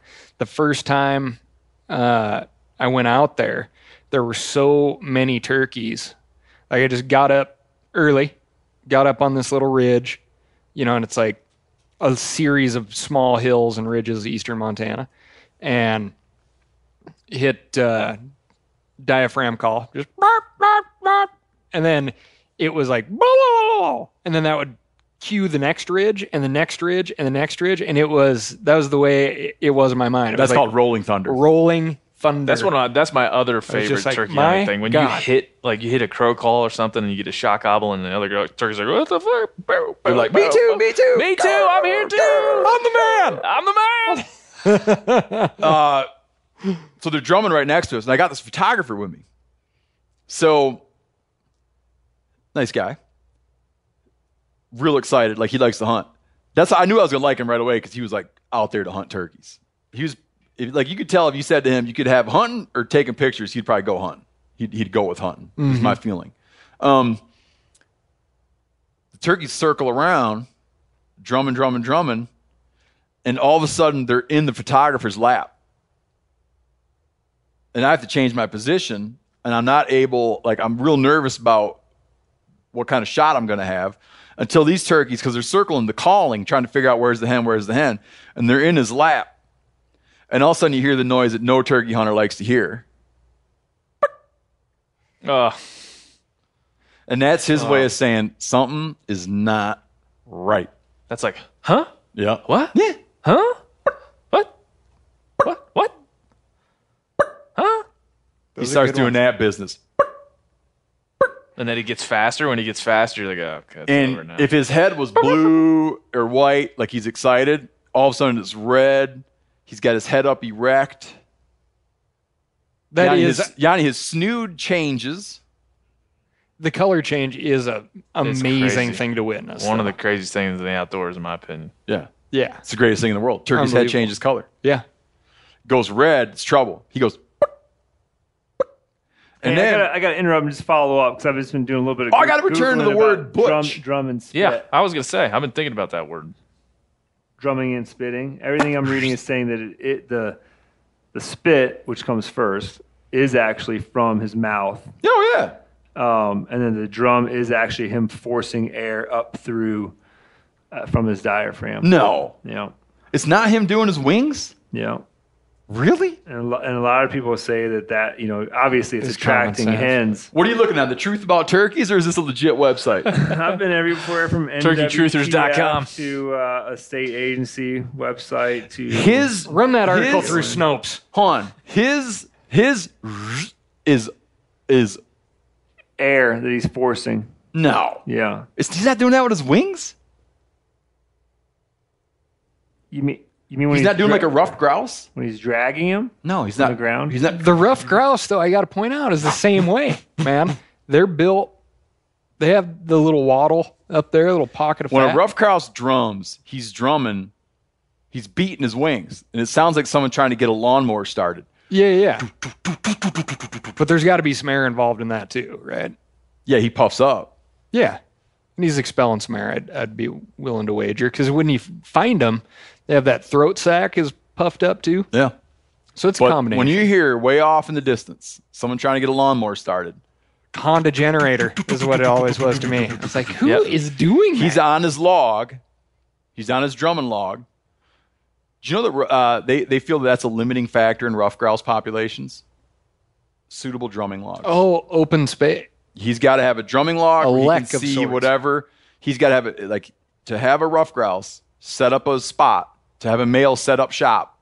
He needs to have a drumming log at a specific height, and he needs to have a specific diameter, a perimeter of visible ground around it. And absent that, like, you can manipulate rough grouse numbers in an area by creating suitable drumming logs. That's awesome. He needs to find where he can get the right height and see around him and make sure it's safe around him to then get up there and start going. Yes. I used to. I feel like I should do an album of all the animal noises that I know how to do. Oh, you could sell it as like a sleep aid, Yeah. like a white noise generator. Be me going. and me going. I remember. And now you would just be very and now a rough And now? grouse. And now a monkey. And now, now a dazzle of zebras. So, I thought I could I'm trying to tell my hunting story. Oh, tell your. And I hunting want to story. get around to the word that we need to revisit. Yeah. And then I want to hear your hunting stories. So he's like, and I think a lot of turkey hunters, if you were a super moral turkey hunter, I feel that you would not shoot the turkey. Like, do you think Parker Hall would shoot a turkey that had started to putt? Oh my gosh, yes. If he was in range? Oh, you do? Oh yeah. He thinks it's immoral to shoot a turkey using a decoy, Yeah. but you think he thinks it's moral to shoot a turkey that's putting? Just because he's busted you? Yeah. Wait a minute. Parker Hall thinks it's immoral to shoot a turkey. He thinks there's a special Over a place in decoy. hell for people who use turkey decoys. Oh, well, it's hot in here. He's from Georgia. We asked him about turkey decoys, and his answer was, I don't want to go to hell. He's from a state with a rich, deep turkey hunting history. Yeah, I know. I've hunted a lot of them states. I've never heard that. Like he puts it, man. Does he call to him? Oh, like Couldn't it be the same? He wouldn't He's a bushwhack a turkey. seducer. No, man, it's not anywhere near the same because, like, he puts it too. It's like when there were no decoys, you had to be a damn fine turkey hunter and a damn fine caller to kill turkeys. Decoys came out, and every Joe Schmo out there was starting to kill birds. Yeah. And I'm sorry. I totally I agree with him. I use decoys. I'm trying a bunch of different kinds of decoys this season so I can speak to it from experience. Do they give me an incredible advantage? Yes. I just don't. You know what? wouldn't say I got like- two so far. No, they've seen what the ones I'm talking about never saw the decoy. Your Texas hunt. You're the one. The That was flyover all birds. sweet talking. All sweet talking. Is Until using a fan like the next level, like a reel, like the one that you made? That's that's extra like hell. a next level. Yeah. If hell has solitary confinement, That's where you're at. what happens in hell's? Do you know that they're able to calculate the temperature of hell? Because the description of hell talks about a brimstone in a certain state, Yep, and so I think you can tell like very precisely how hot hell is. that's good. That'd be good to know because that's apparently where we're going. I think that using a turkey fan, even though I do it, I feel that if this is true, if Parker Hall is correct, I feel that that's you go to hell and then into solitary confinement. No, You're it'd not be like- allowed to be with the other people in hell. Like Parker Hall is kind of. I'd be like, listen, man, I drive a car. Like it's way easier to get to town nowadays in a car. Are you driving a horse and buggy? Like, as time goes on, as humans, we take the advantages that we're given, technological or otherwise. What if I told you, hey, here, take this here corn, stir it up with this here sedative, and sprinkle that out, and in the morning go out and pick up your turkeys? Would you be like, oh yeah, it's like driving a car to work? Starting to sound like a guy who'd kill a turkey with a drone.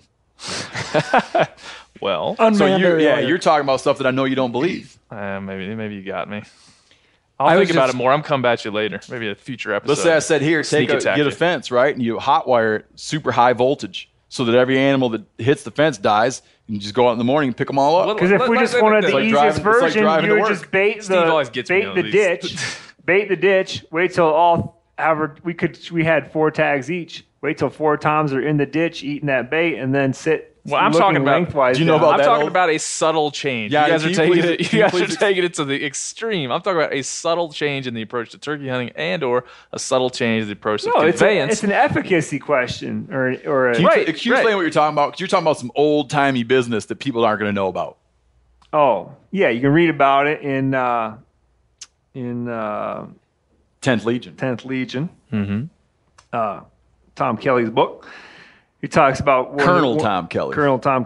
One of the ways that they shot out turkeys is when pot hunters, meat hunters, I think he calls them, would bait they'd dig a ditch that was maybe a foot or 18 inches deep. They'd bait it with corn for a while, and then on the day that they wanted to reap or harvest turkeys. Not reaping. That's where you take a fan and walk up on them with a pistol. They would sit at the end of the ditch, maybe 5-10 yards off it, looking down the ditch. So that once all the turkeys were in there feeding, and you could make one call, all of them would lift up their heads, and with one shot, you could rake across all of their heads and then fill a gunny sack full and walk home. Very efficient. It's like driving to work. Very efficient. No, Ranella, you son of a bitch. Let's go. So, I'm talking about a subtle. That's like using a decoy is a subtle change in turkey hunting tactics. Yes, it's a move forward. So subtle you could do without though. Yeah, it's a slight move forward in turkey hunting tactics. It's not filling a ditch with corn. Much in the same way, I'm getting this fucking analogy. Much in the same way that using a horse and buggy to get to town is a whole lot different than using a car to get to town. It's a subtle change in the way that conveyance. So there's my analogy. Now, here's what I was thinking the other day. Because I the other day, not on the Don't change the subtle. You're with me now? Totally with you. Because I'm going to come in and say that I'm going to come toward you on this. Okay. Not the turkey hunt I'm trying to talk about. And remember, that story is left where he's going, and there's a photographer standing next to him. Yeah.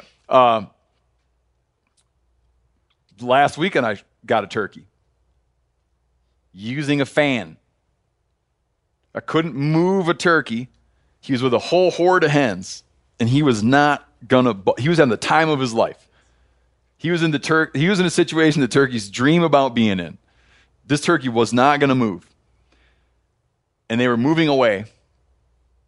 And I took a turkey fan from the turkey that I'm trying to tell the story about, which I took the fan off, and the photographer showed me a phenomenal trick of how to cut the fan off so that it becomes like an actual fan that you can fold up and spread out and fold up and spread out. Ooh, I want to see that. Dude, it was Is it any different how you would normally do it? Yeah. It is. There's an other joint.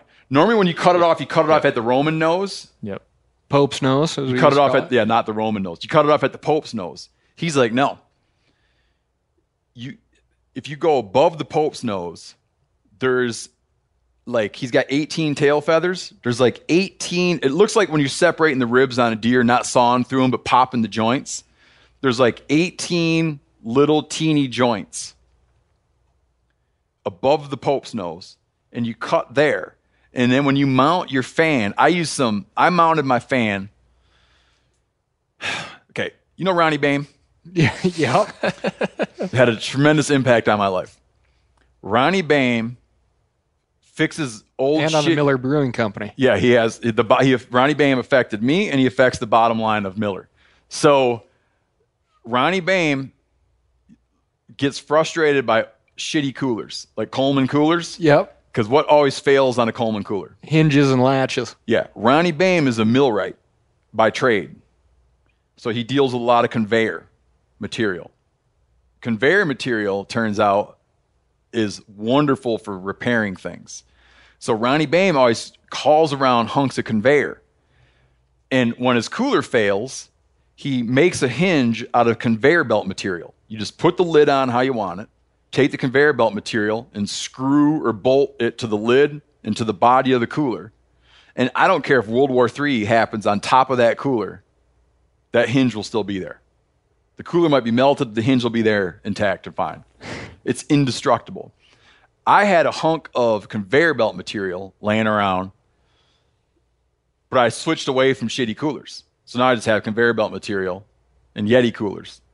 So I took my fan and cut it the way the photographer Austin showed me how. What the hell's his name? Austin Stapleton. Like that guy. So I cut it the way Austin Stapleton showed me. And then drilled a hole and mounted it on a conveyor belt handle, which has a very natural flop to it. And it's very limber and looks super realistic when you twist it. And it's ultralight. It's an ultralight turkey fan. And collapsible. And it collapses. So I can take my fan and go fold it up.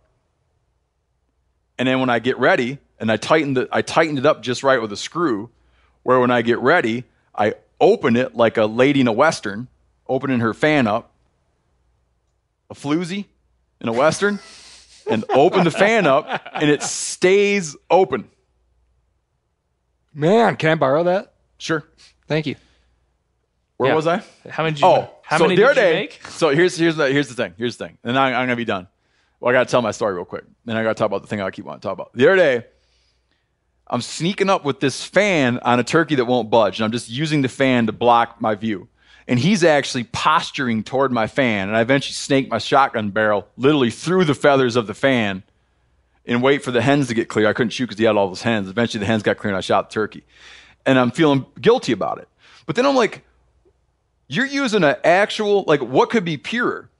You're using the feathers from a turkey to go after a turkey. You're like It's not plastic. It's not rubber. You made it yourself. You devised your own. You're using biomimicry. Yeah. How is that not pure? But it's pure. It's like purer to have some rubber factory produced turkey facsimile on a steel stake driven into the ground. But it's less pure to like take the bird's own feathers and use it and fashion a device by which you can go get another You're turkey. bringing into this whole purity scale. I haven't said anything about that. I'm more just talking about the straight up efficacy. Yeah, I'm just wrestling with the whole thing is all, Yanni. Okay. Well, I think, because there's some people that think any sort of blind hunting is unethical. There's people, but people have been doing that for thousands of years. It's not I keep using ethics. Yeah, ethics. I was gonna say it's not quite personal. The right term. How I would not want to. I have never and would not want to unless I was with my kids shoot a turkey out of a pop-up blind. I've never done it. Yeah, I would only do it with my kids. But if we're like being the honest, experience. like hunting right now is just a lot of different forms of how we prefer to hunt. Yeah, it's like- preference versus ethics. Like to me, ethics. When I think about turkey hunting, ethics goes to: am I using a bow or a shotgun? I'm using a shotgun every single time I possibly can because I feel like it's ethically a better way to get the job done. Yeah, wound loss with bows loss. is severe. Severe on turkeys. Severe. I've seen some of the best archers that we know in modern hunting times wound turkeys, 3-4 of them in one hunt. So Yeah, I know some really good bow hunters that did a lot of turkey bow hunting and eventually were like, it's just, I switched back to That's a where shotgun. I've 2 or 3 years straight just hunting with a bow, and I'm like, no, there's no, unless it's archery only season and the birds are fired up, I'm staying home. It's got to be a shotgun for me. That's ethical, but the preference, though, I'm like you, hunting in a blind, like being out in the springtime, turkey hunting, you want to like have your full senses, your full set of senses. It's like the woods are alive for the first time in a long time. I want my full set of senses. I don't want to be sitting in a tent, sitting over a plastic thing. Yeah, that's what it feels like to me. Yeah. I like just sitting against a tree. I don't see, yeah. And that's what, and there's, again, it's like, there's where the preference and the ethics thing goes. I prefer not to hunt with a bow because with a bow, you should probably be in a blind, or it's better to be in a blind. Ethically, I don't hunt with a bow because it's a less effective killing tool. So both of those things are happening simultaneously for me when it comes to turkeys. It's like there's so much. Like I use a shotgun, which is easy. It's easy to kill a turkey with a shotgun. I like to sit in trees, or I lean against a tree because I don't like that feeling of being in a blind. And then I move around a lot turkey hunting, so I don't want to drag the blind around. But if I saw a guy in a pop-up blind with a bow, 2 things I don't do I feel like, oh, he's not at, I'll be like, no, he just has different personal preferences. Yeah. It's nothing to do with like I keep saying moral because of my own, I'm only saying moral because like the own feeling I get. If I call a turkey in, like in turkey, like purity, the thing that the turkey I'd be most proud of is that there's no decoy and you hear a gobble way off, 2 p.m, or no, it'd be this. It's 2 p.m, there's no decoy, and you shock gobble up a turkey at 2 p.m, and then you gradually coax him into shotgun range, and he comes in and he's strutting. That is the pinnacle of turkey hunting. Sprinkled with a few gobbles. You get them hot. You get them like that. To me is like wow. Oh, there's some perfect. In every version that's less than that, it's not as exciting to me. There's a perfect combination of the amount of time he's allowed to strut within your sight and shooting him. Mm-hmm. Like if he comes rolling in behind a tree, you're like turkey, boom, shoot him. It's not the same level of purity as if he comes in, spits, drums, struts back and forth, is looking around. You stay still and give him one. Because you fooled him. The bird that Steve called purity. in for me. Personal purity. I definitely had. Can you hold off? Because it's not your turn to tell your hunt story. I want to hear the whole thing. Okay. But I just got to finish 2 quick things up. Yeah. I'll start with the description of Steven Ranella and his prowess in the woods. However you want to do it. So the bird putts, and I have to actually wait for the bird to move away from the photographer. So the purity score is going down because who the hell hunts with a photographer? Well, I do all the time. But it's like I could imagine Diana, the goddess of hunting, being like, wanting to hit me with lightning. So the bird's moving away. He gets clear of the photographer. Then I'm like, man, kind of a dicey shot, but I get a nice shooting gap. Like, shoot the turkey.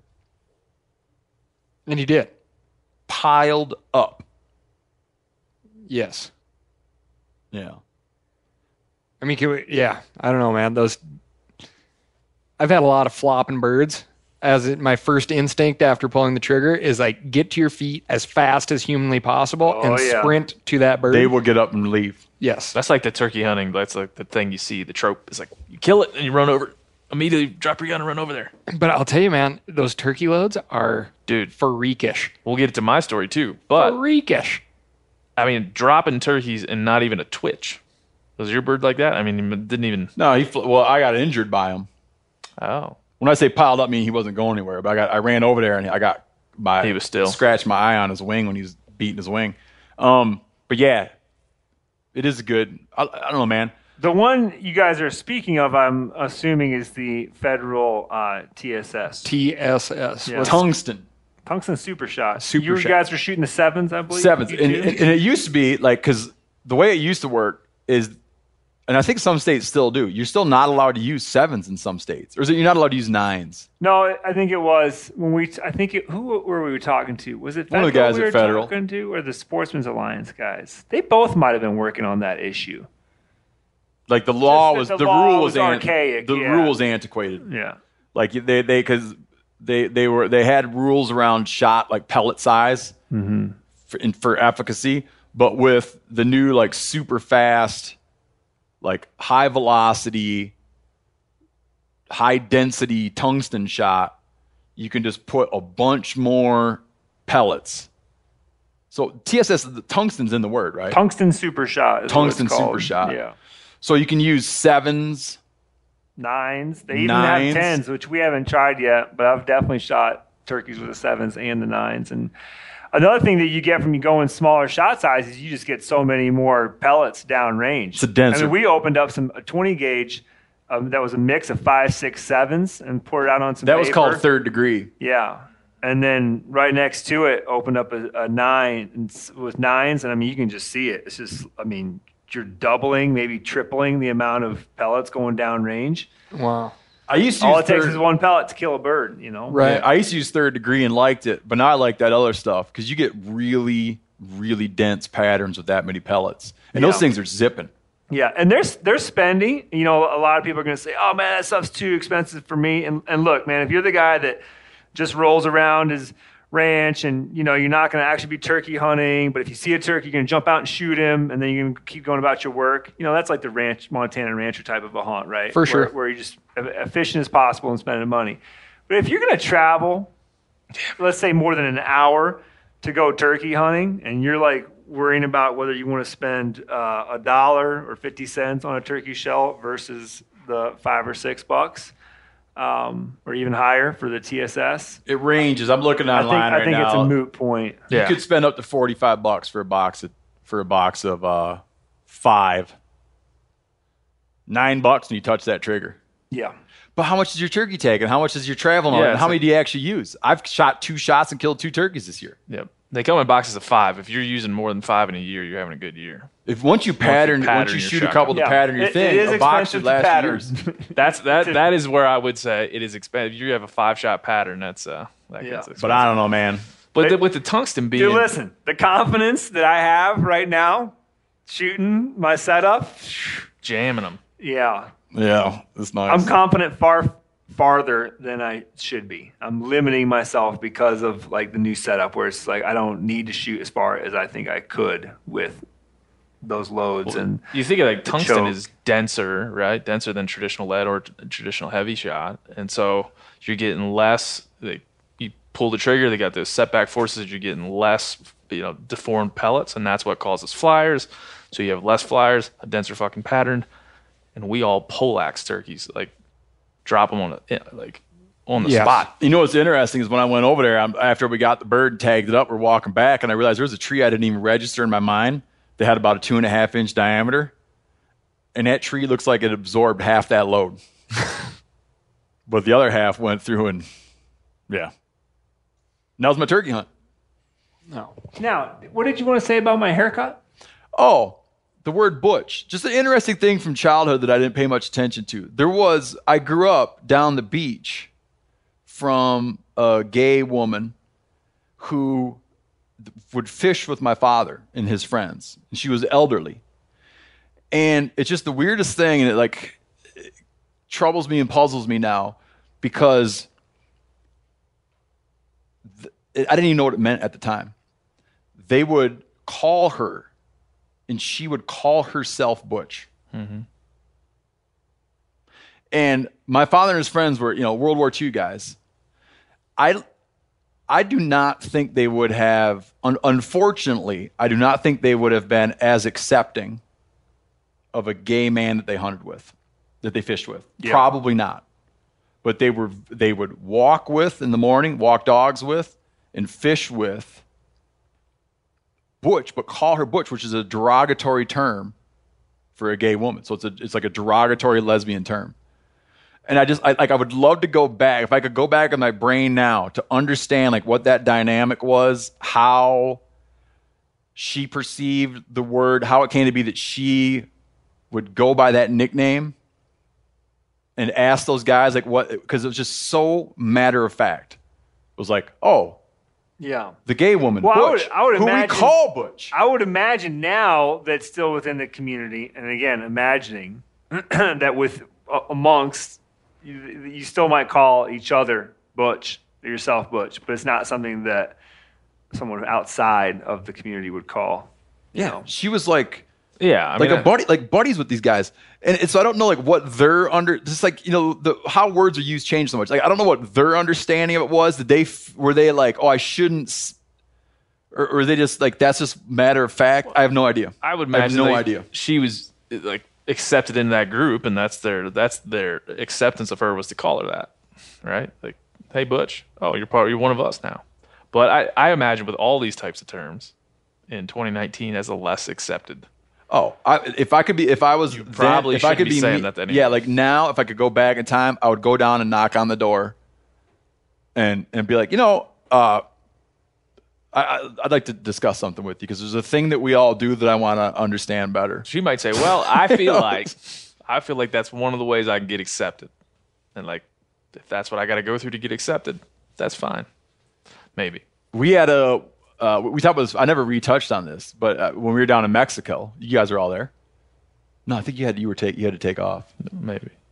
We talked. A woman wrote in, and we were talking about finding hunting partners, and a woman wrote in. She said, "I'm a woman, and I'm gay, and it makes it very hard for me to find people to hunt with." And I talked about that letter, and we got I don't know how a dozen plus people writing in, being like, I'll hunt with her anytime she wants. You give her my email address. And not one person wrote in to be like, screw that lady.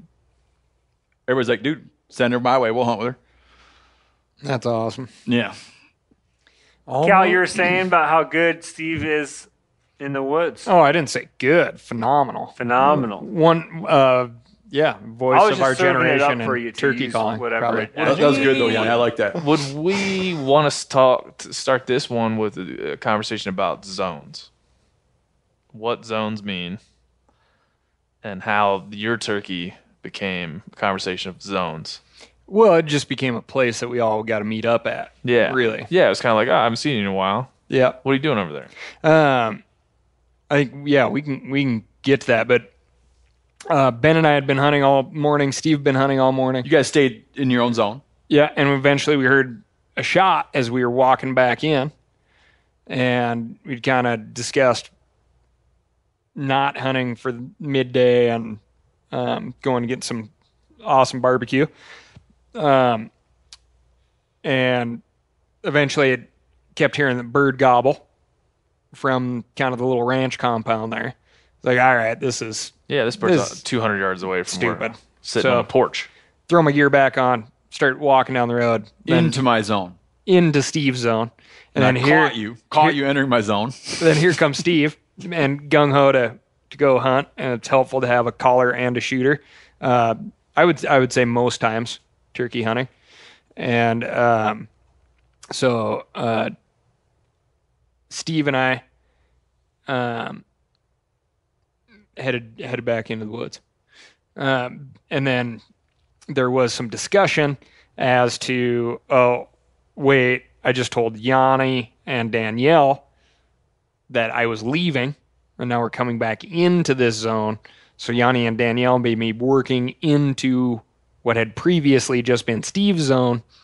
And that took some time to kind of figure that out and communicate via cell phone with some like spotty coverage. Phone is dropping out. And still led to hurt feelings.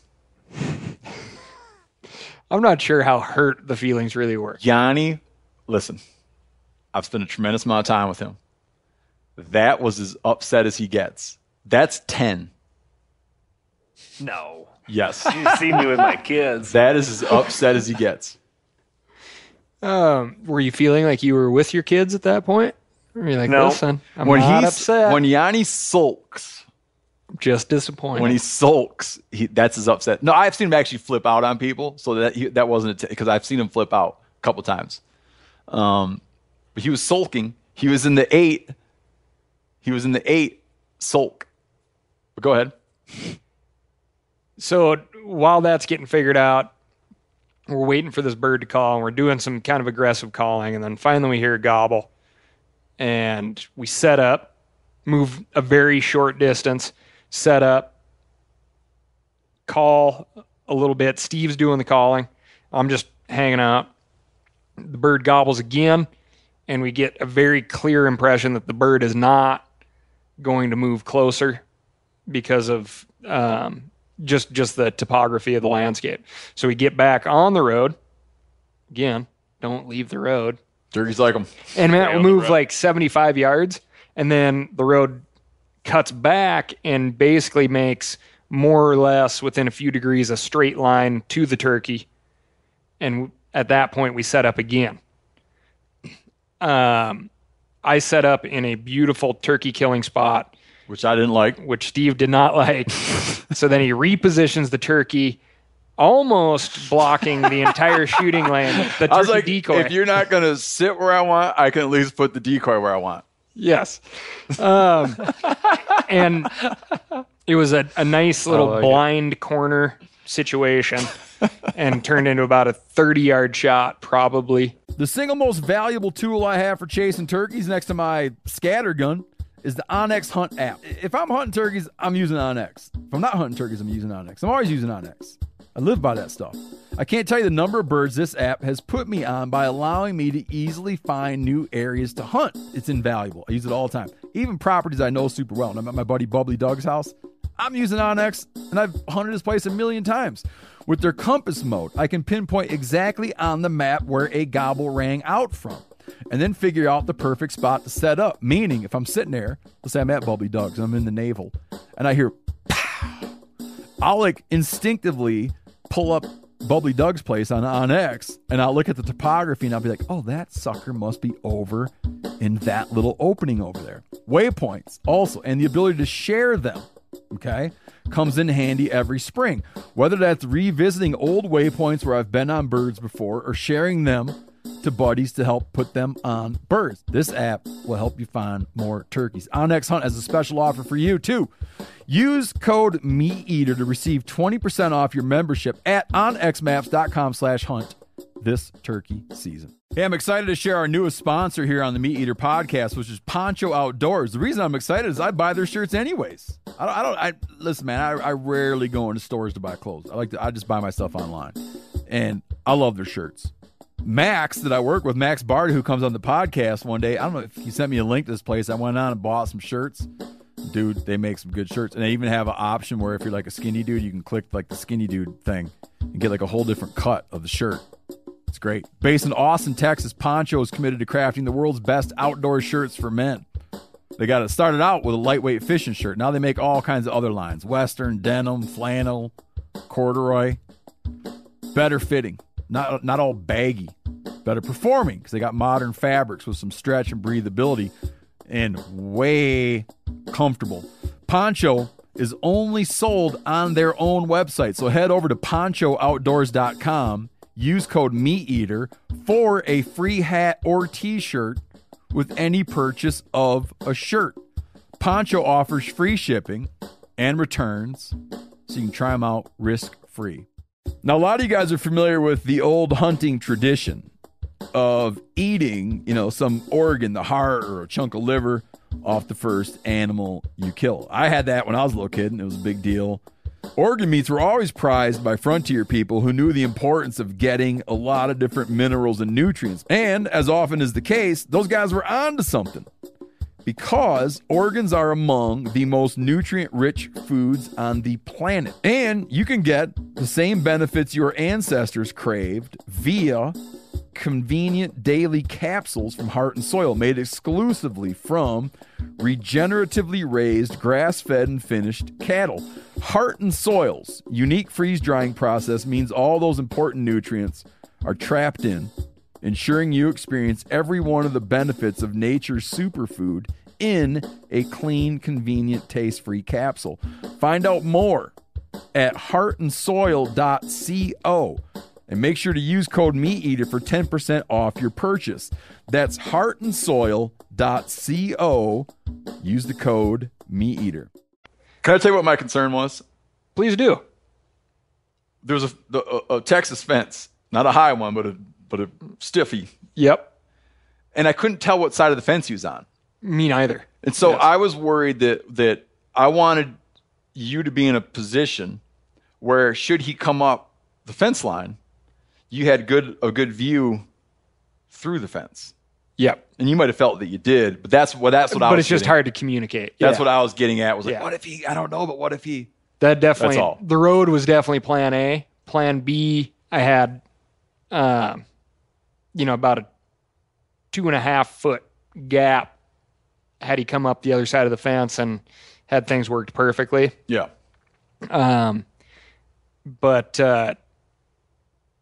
So one call,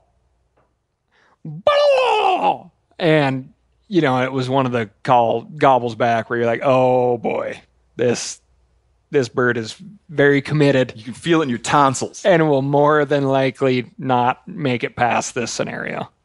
And, seconds later, his head comes around the blind corner, and I really could have shot him right then.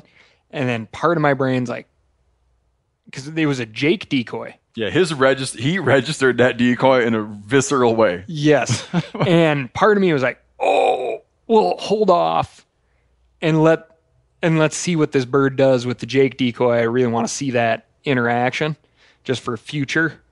And then the other part of my brain was like, you're an idiot. Kill that bird right now. So I did.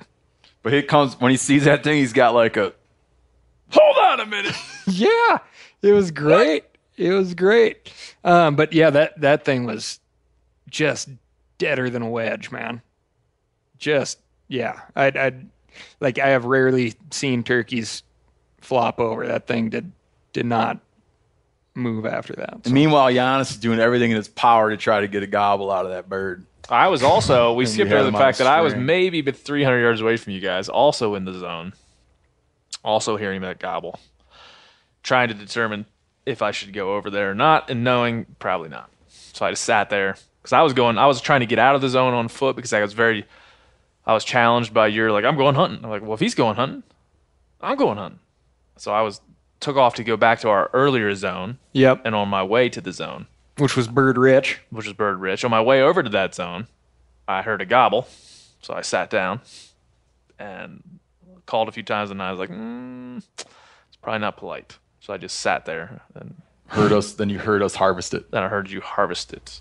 The bird rich zone that Ben was going off to and then got distracted from is important to note because that is the exact same zone that Giannis and I returned to later on. Yes, it is important to note. But yeah, I was Last hour of the last day. I felt you didn't intentionally chide me, but I felt chided into, like, am I going to go sit here and wait for lunch, or am I going to go like Cal and valiantly trudge back into the forest to hunt the wild turkey? So I was like, no, I'm off, and I went off. You got to skip your afternoon shower, go hunting again.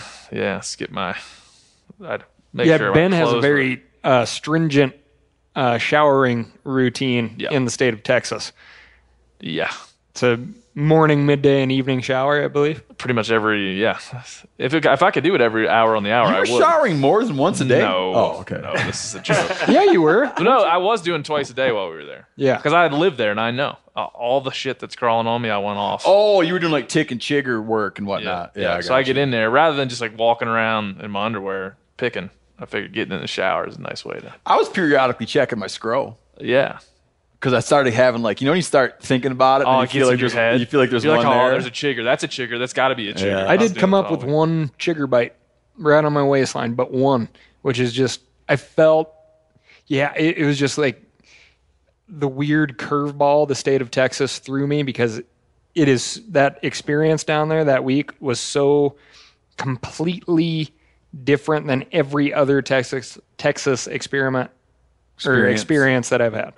Between chiggers and cactus and everything else. My wife Ticks. said, "How was the trip?" I said, "Well, the turkey hunting was so, but I didn't see a rattlesnake. I didn't get a chigger bite. I didn't get a tick on me, so I win." Yeah, I'm still working a cactus thorn in my knee. Yeah. That's it. Yeah, I think I had a cactus thorn or two in my behind, but other than that, I'm good. And going to Texas, if you get out safely, without any kind of alpha gal syndrome or any long lasting effects, you're good. Oh, You're yeah. good.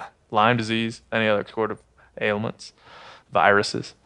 I just got a note that at the end of that trip when we did the fundraiser for wild sheep Yep. at the end at the Yeti flagship store in Austin, they pulled $6,500 that night That's great. with because Cal was auctioning. Awkward auction. Yeah, but he wasn't doing that. He wasn't going, hey, but It was more like, hey guys, listen. He's like, listen, man. I'm not here to bullshit you people. You got money, I got something to give I you. got stuff to sell. Bring it to Let's me. hear another quick turkey story. I can give you a quick one. This is the next day, correct, Yanni? We had a couple of buddies who had a lease property, close to, relatively close, similar area to also in the Llano River, downriver a ways. And Yanni and I decided to hunt that virgin property, at least to us, with two buddies of ours that own archery country there in Austin, Tyler and Brennan. And I had hunted the year before I had hunted that property, but Yanni had never hunted it. But I felt like, you can tell me if I'm wrong, Yanni, it's a pretty good turkey spot Yeah. as things go. Yeah. Nice ranch. Yep. Heads up to the river. So we headed over there in the morning, got up early, made the drives like 45 minutes, headed over there, and struck off in the morning. I went with Tyler and Brendan, and Yanni went off together. They had a bunch of fired up gobblers in one spot on this property the day before, so we struck off and headed over there after those birds, see if we could strike them up. We struck up a couple of birds across the river, which I was dumb enough to think, we'll find some other turkeys. Was it the Llano? It was the Llano. The Llano? Yeah. Llano. Yeah, And this is Were you guys up or down river from us? down. Okay. And we were in a spot where you want to talk 100-year floods. I mean, there was full boats. There was docks. It looked like the water was 50 feet above normal. I mean, it was unbelievable. Like the stuff deposited on the banks. Yeah. I mean, just debris everywhere. I mean, it was kind of a wasteland there at that stretch of the river. So we walked the river, called a little bit, struck up a couple birds across the river, but I was dumb enough to think, we're going to hunt these birds that are on our side. I don't want to mess with these things. We should probably have, we struck up some birds that were fired up, probably should have stayed there and got them to fly across as you guys did at the other spot. Anyhow, we went up the hill, set up where we knew these turkeys were at, started calling, and we had basically complete silence once birds hit the ground. And it was Like, how could this happen? How could this happen? Never happens. What? I never experienced this in my life. So yes, we were basically screwed. Oh, Yanni did the Yanni turkey marathon. He walked from the other side of the entire property all the way to where we were. And I heard this faint. Yanni said he had his track function on Yeah. on X. Brendan did. Because I hunted with him from about Was he using 9 one of those a.m. stupid on. watches that always tells you the wrong No. distance? He was running his Onyx Oh. track function. Every with those watches, dude. I walked 98 miles today. My watch told me so. I Well, often a feel little like they far. cannot be Dude, accurate. We got to give Brendan Hansen is a multiple-time gold medal Olympic swimmer. for whatever that's worth. Yeah, for whatever that's worth. So he's been there. He's done some. But anyways, athletic he says competition. you guys walked 17 miles looking for turkeys. Yeah, and that was after I did my That was- little personal. As long as it turkey doesn't, tour. I don't accept any data from one of those iWatches. I don't know how far it was. I just know that at 9 a.m. or 9:30 when I hooked up with you guys, I was already like, golly. I heard this- That was a freaking walkabout I just did. What We are those were- watches called that I'm talking about? There's a lot of Fitbit. Fitbit. You like your Whenever Fitbit? someone on, Fitbit people, we got one for my kid. He wanted one real bad. He wakes up, he's awake for 5 minutes. It already shows he's gone like 3,000 yards. 18 flights I'm of like, did you stairs. just come downstairs? 18 flights of stairs today. No, I remember hearing the faint crow call in the distance, and I thought, well, that's the direction that Yanni's in, but there's no way in this short amount of time that he's covered all this distance to get to where we are, because we left him on the other side of the property almost. I hear this faint crow call. Give it to me, Yanni. In the distance. What did it sound like? Do a way off bull. Do it way off, yeah.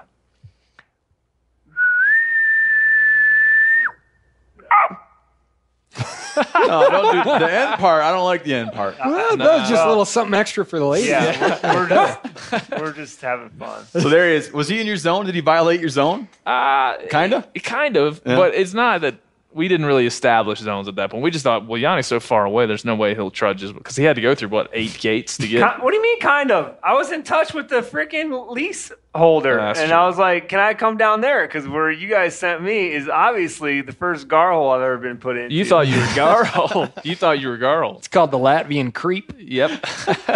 coming into your zone. I was like, that man has big strides. He made it all the way over here. But I heard a faint. Stretching fences from one end of the range to the other. pushing gates over. I heard this faint crow call, and I thought that sounds like a Yanni crow call. Not that it didn't sound good. Because there's not a lot of crows there. Yeah, there's No. not. You don't hear. There's some, but it's not some. You don't hear that 3-note crow call. And then I heard a yelp, and I'm like, that's a Yanni. That's a Yanni yelp. And it has like 2 stages. Burp, burp, burp, burp. It's got its 2-stage, 6 notes, and it's 2 stages on those notes. So I knew that was Yanni. Well, Yanni came over and met up with us, and it was quiet. You hadn't heard a gobble to that point, had you? Nope. It was super quiet, to the point where it was getting a little bit depressing. So we endeavored to go and grab some sandwiches, or we were going to go reset, got in the truck, rolled down to this little creek bottom where I had heard birds gobbling before. I'm like, let's just get out and hammer them. We got out, and almost as soon as we got out of the truck, right, Yanni? Yeah, we blew the crow call and he answered. And he was, boom, answered. Now this is, and what we didn't say about either of your 2 birds. Did you hit him with a Steve Reno? I was doing my best version of it, but I'm sure it wasn't quite. Steve believes his crow calling is Olympic in nature. Yeah. Like it's gold medal. There's something like particularly shocking to a turkey when I crow call. Yeah. Piercing. And Now I gotta say, the short time People I hunt with, when I pull that crow call out, I watch them. They take 2 or 3 steps backward. Yeah. They're like, to get behind me. I'm the man. To get behind me before I do it. So I didn't see that though. In our short time together, there was no shocks, but I believe you. But Yanni shocked him up, and they were just kind of 500 yards away. This bird was down in this little creek bottom. This beautiful little dry bottom. It was hot, man. So we knew day. we need to find some shade. It was hot that day, my friends. And so there's 4 of us. We're like, we'll all 4 go down there and see if we can call this bird in, which is generally not prescribed. Just move in heavy. Yeah, we went in heavy. And it was decided that I would shoot this turkey. Yanni had his fan, and we went down into the bottom. What do you call your fan, Yanni? Slim Shady. Yeah, or Slim Jim. Slim Pickens. Slim Pickens, I think is what you're calling it in Texas. We got Slim Pickens out. We went down there and hit it. Not sooner did Yanni hit We say slim because it's only a fan with like a turkey head. You might as well talk about it. Yeah, give people. He took a saw and cut his turkey decoy's head off. Yeah, it's a Primo's chicken on a stick, which is sweet decoy. What I like about it is has the steak has like a handle. It even has a little U where you can drop your shotgun into it, so you can be holding the fan and your. Oh, that's more. No way. Yeah, that was like a coat hanger. No. That was for and hanging your jacket. You can fan with it, or you can just stick it into the ground and use it as a decoy. But I wanted it to be a little bit more portable, a little bit more run and gun friendly. And so I basically whacked off 3/4 of the decoy body, so it was just the head left, and did a little tweaking and basically attached that to the stake handle and the fan. And so because he's so slim and 2-dimensional, Slim Shady. Slim Pickens. Well, That's Pickens, my favorite actor. Slim Shady? No. Slim Pickens. I did like 8 Mile. Tell you what, I never saw that, but he's in that movie Happy People.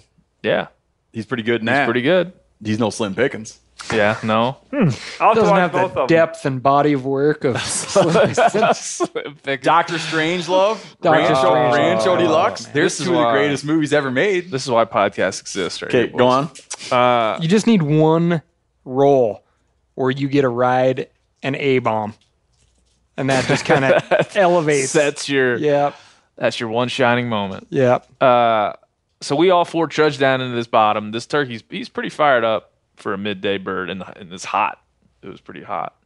I didn't have a lot of confidence because he seemed like he was in his strut zone. He didn't really want to break. Is that how you see it, Yanni? Yes, I would say so. So Yanni and I kind of got up against some trees, and we knew there was a fence in between us. It was one of those 6-strand fences that we were talking about, and we're thinking this dude's gonna have to come across that unless we jump it. But if we jump it, we're too close. He comes, he starts gobbling. We sit down. He wasn't cutting any distance for 5 to 10 minutes. Yanni was hitting him hard. I got the old box call out. Well, we decided to get closer and split up, and then both of us called. It sounded like a whole flock, a whole raptor. He was fired up, man. He was answering every time, and he was thundering, but he just wasn't. He was in his zone, and he didn't feel the need to come over there. Because I think that they enjoy that. Yeah. I think that you think that there's when he's not, you're calling and he's gobbling, and you feel that there's this thing that needs to happen now. I think that they sometimes revel in that. I think so too, and I think this is a perfect example of how it goes. So we're calling. It was 10 minutes of calling, I bet. And I get out the call. Him and I are both going. We're hitting it together. And at some point, you could just tell that he was committed. Like at some point, we were cutting him off, both cutting him off. He was getting a little more jacked up, a little more excited. He's like, I'm going to make love. Double and triple gobble. He had a triple gobble. I will be making love soon. And I'm maybe 10 yards away from Yanni. And I turned to him at one point, and he goes, "Let's just stay quiet. Let's just shut up for a while and see what happens." We shut up, and not. It was coincidence that we shut up, and then the think next so? gobble. You think he was coming 50 already? Yards closer. I knew he was coming for sure. When we shut up and quit gobbling, like 30 seconds later, he just hits one, and he's way closer than he was. And I turned to our other two companions. I'm like, he's coming. Like, get ready.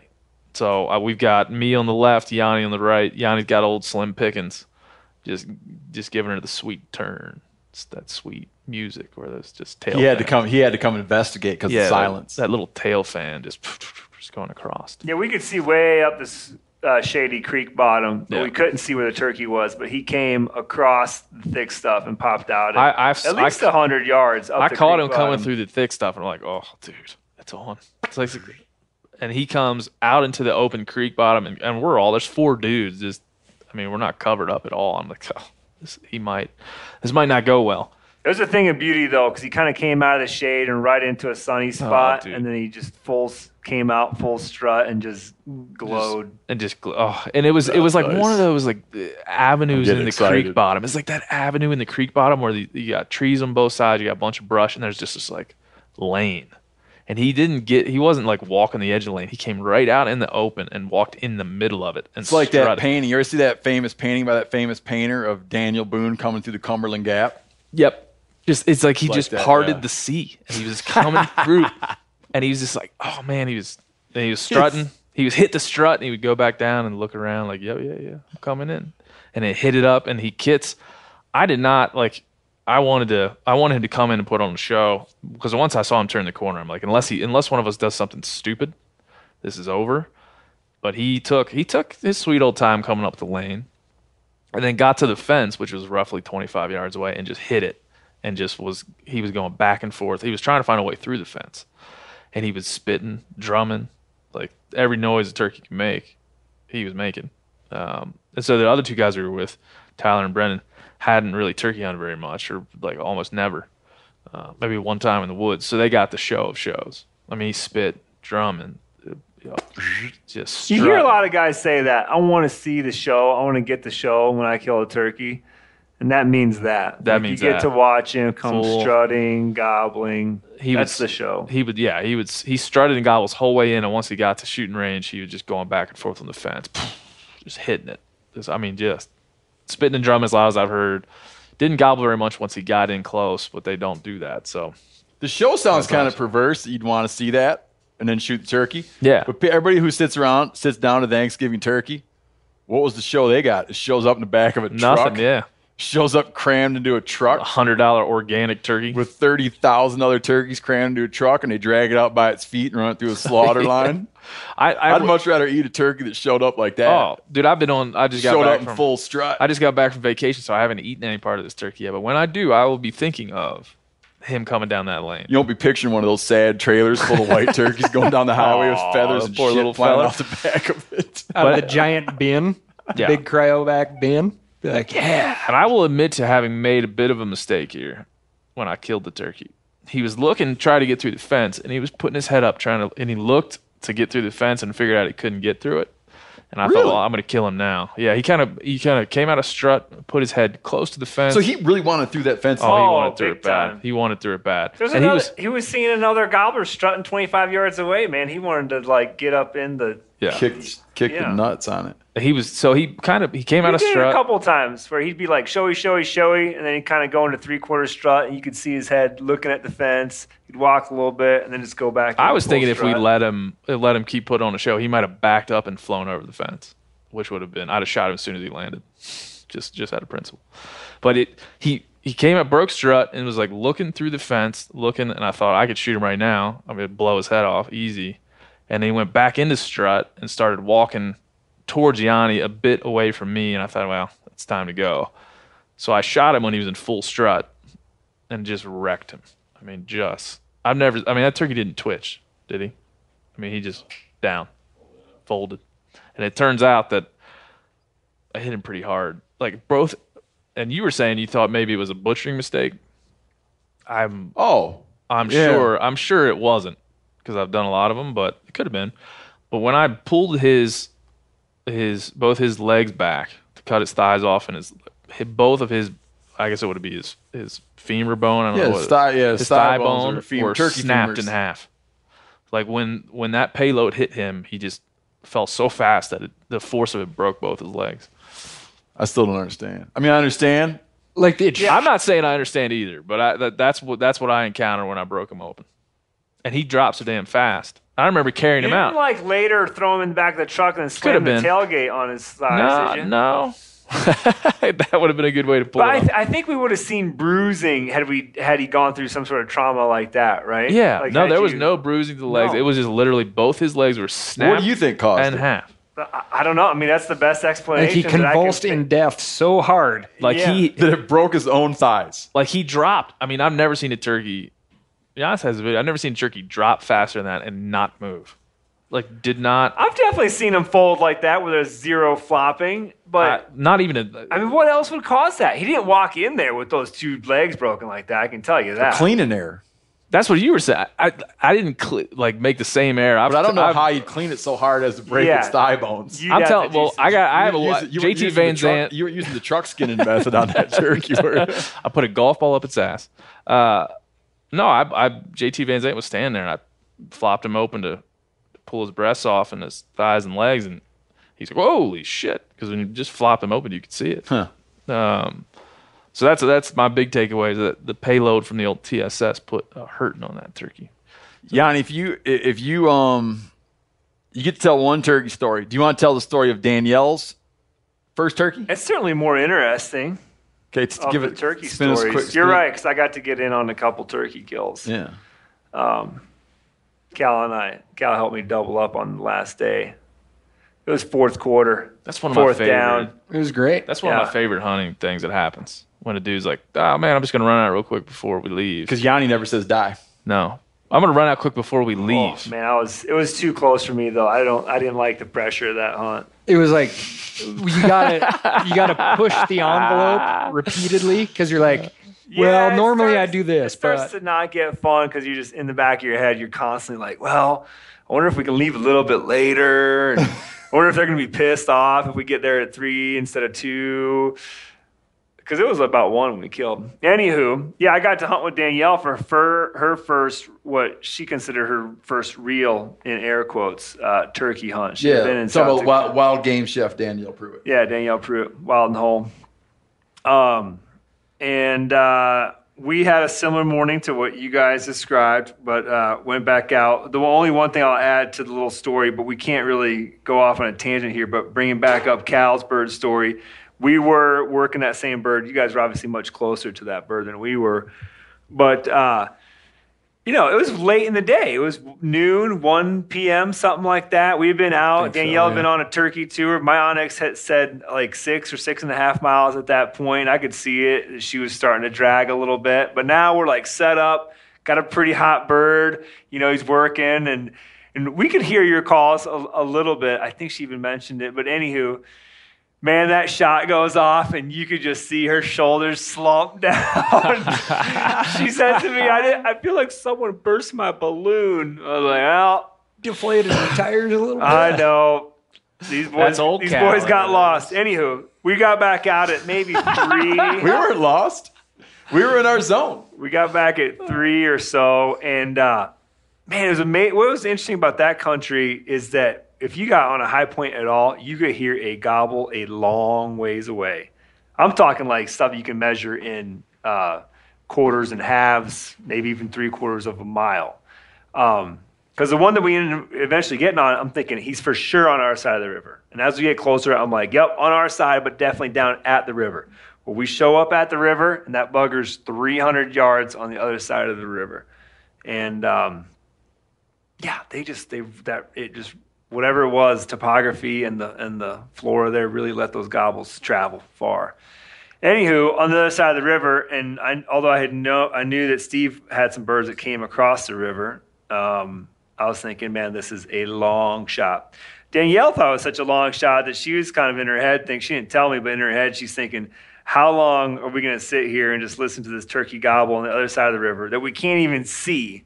Like, this is a stupid idea. We're wasting our time. We should be doing something else.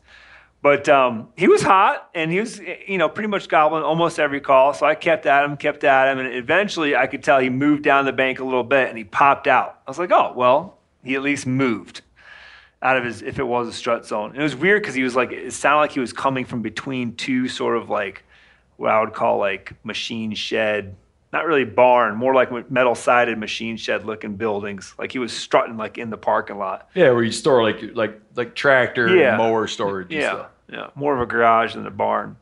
Anywho, he pops out, and it looks like he's sort of angling our way, still doing the strutting and zigzagging. And eventually those zigzags get smaller and smaller and smaller, and the zigzag turns into a straight line going towards the riverbank. And I'm like, Valley, we better get ready and take the situation seriously, And he actually goes up on one of those bluffs that you described and does a few circles up there. And I'm thinking, man, Danielle, if he pitches, it's on, But there's also a really good chance that he's going to do a few circles and just sit there and gobble at us for the next hour and then go back up to that machine shop and, that'll be the end of the story. Well, lucky for us, he pitches and lands on the Mojave Desert sandy beach. Because turkeys don't like to fly. 200 or 300 yards away and goes into full strut for a second, drops full strut, and then just starts beelining it towards us. And definitely one of the more incredible and more interesting wild call-ins I've been part of to see one fly across the river and then walk across the sandy beach to me. You got all this on your phone video, That's right. I made a little Instagram story, as they call it, and I saved it in my highlights, which I learned about recently. And so it's like up and it's already happened. You can go check it out. Oh, yeah. So proud. Tell of them you. how to find you. Just at Janice Pudelis. That's right. It's actually Janice _Putelis. I'm so proud of your Instagram. Janis _Putelis.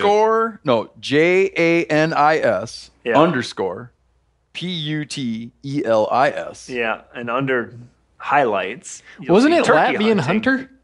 It He was. switched it. Okay. I changed rebranded. Rebranded. Make it easier. He's like, I am a Latvian, I am a hunter, but His name Is that all I am? It's easier to that's find him not by his all name. I am. If you go on Instagram and you want to see the deer hung up in the fence, go to @Steven Ranella. And then when you're there, go to follow. Because I got into a weird place of like being like the whole cute Instagram handle thing.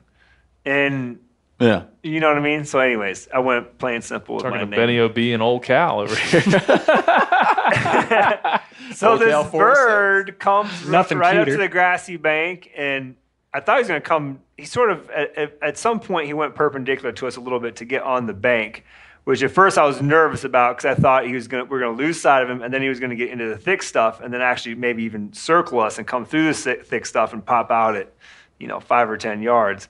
But instead, he just wanted to get up on our level, and he started coming right at us. And the whole time, we're just basically sitting there with this fan in front of us and turning it back and forth, moving it up and down a little bit. And he gobbled and strutted all the way to 30 yards. And then I made a couple calls and got him to stretch his neck out. Ouch! Yeah, Danielle was all over him.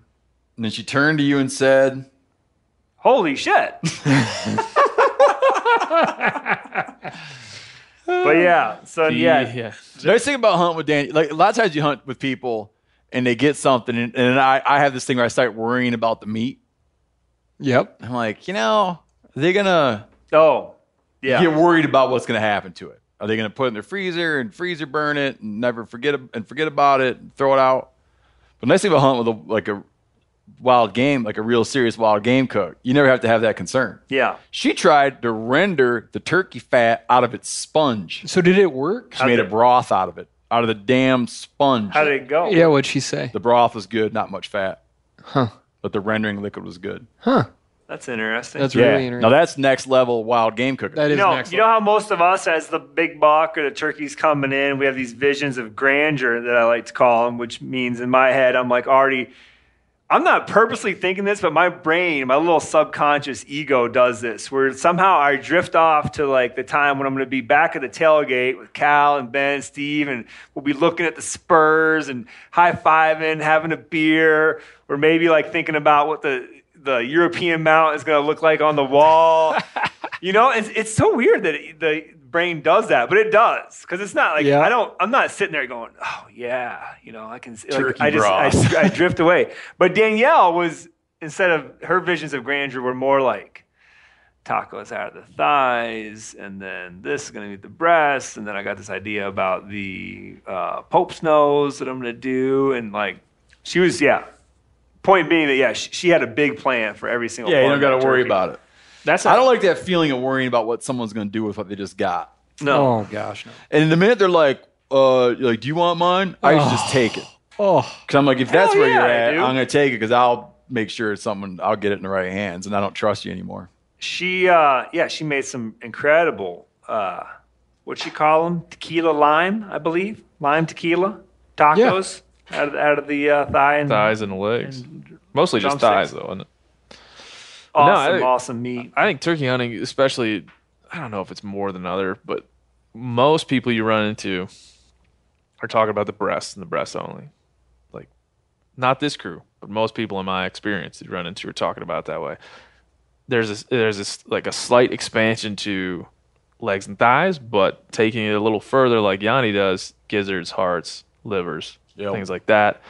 Sponge. I think is sponge. Like, I think is critical, man. It's Oh, key. you know what I'm doing this year, and I'll be reporting back here in a while. But I've saved every single turkey foot, or I guess what's below the drumstick. Yeah. You can make your own stock, I'm going to try making stock stock? out of the turkey foot yeah. stock. Yeah, because a lot of chefs they consider the best stock out of chicken feet. Exactly. Yeah. And I take the spurs and cut each side of the spur. You taught me that trick. So it's just a spur and a little bit of the leg bone. Yeah. Drill a hole in it, and then I got a thing that I use to pull the lights on in my garage, and I string them on that string. It's real nice. Someday someone's going to come in and steal that string from me, and I'm going to hunt them down and kill them. I've adopted, starting with this year, I've dark adopted scenario. Parker Hall's way of, his system of keeping tally or keeping, mementos from turkey hunts, which is one spur from each turkey, and it goes onto a string. One. Just one. You know what my other pull cord is? Do you write something on It's it so a you know? Spanish mackerel's jaw. Ooh, that's cool. That's one pull That is cord, cool. and the other pull cord is turkey spurs. Yeah. I like Both- turning the both- turkey spur light on. Am I, better. am Both I- will cut your hand. Am I downgraded because I kill a lot of turkeys, but I don't save. I mean, I have some fans and stuff in my freezer, but I don't Saving save parts. anything. No. And I've mentioned it 1,000 million times, but I had the spur earrings made for my wife. Yeah. I just don't. It never struck me that I had to save them No, it's good. for any, I don't look down on you. good. Just checking in on that. so Just want to be accepted. fourth quarter hunt. Okay, we have to go. Some folks have to go to the airport. Some folks have to go to the Stars in the Sky dock viewing / fundraiser at the Yeti store all the way back in Austin. So we have a couple hours to hunt.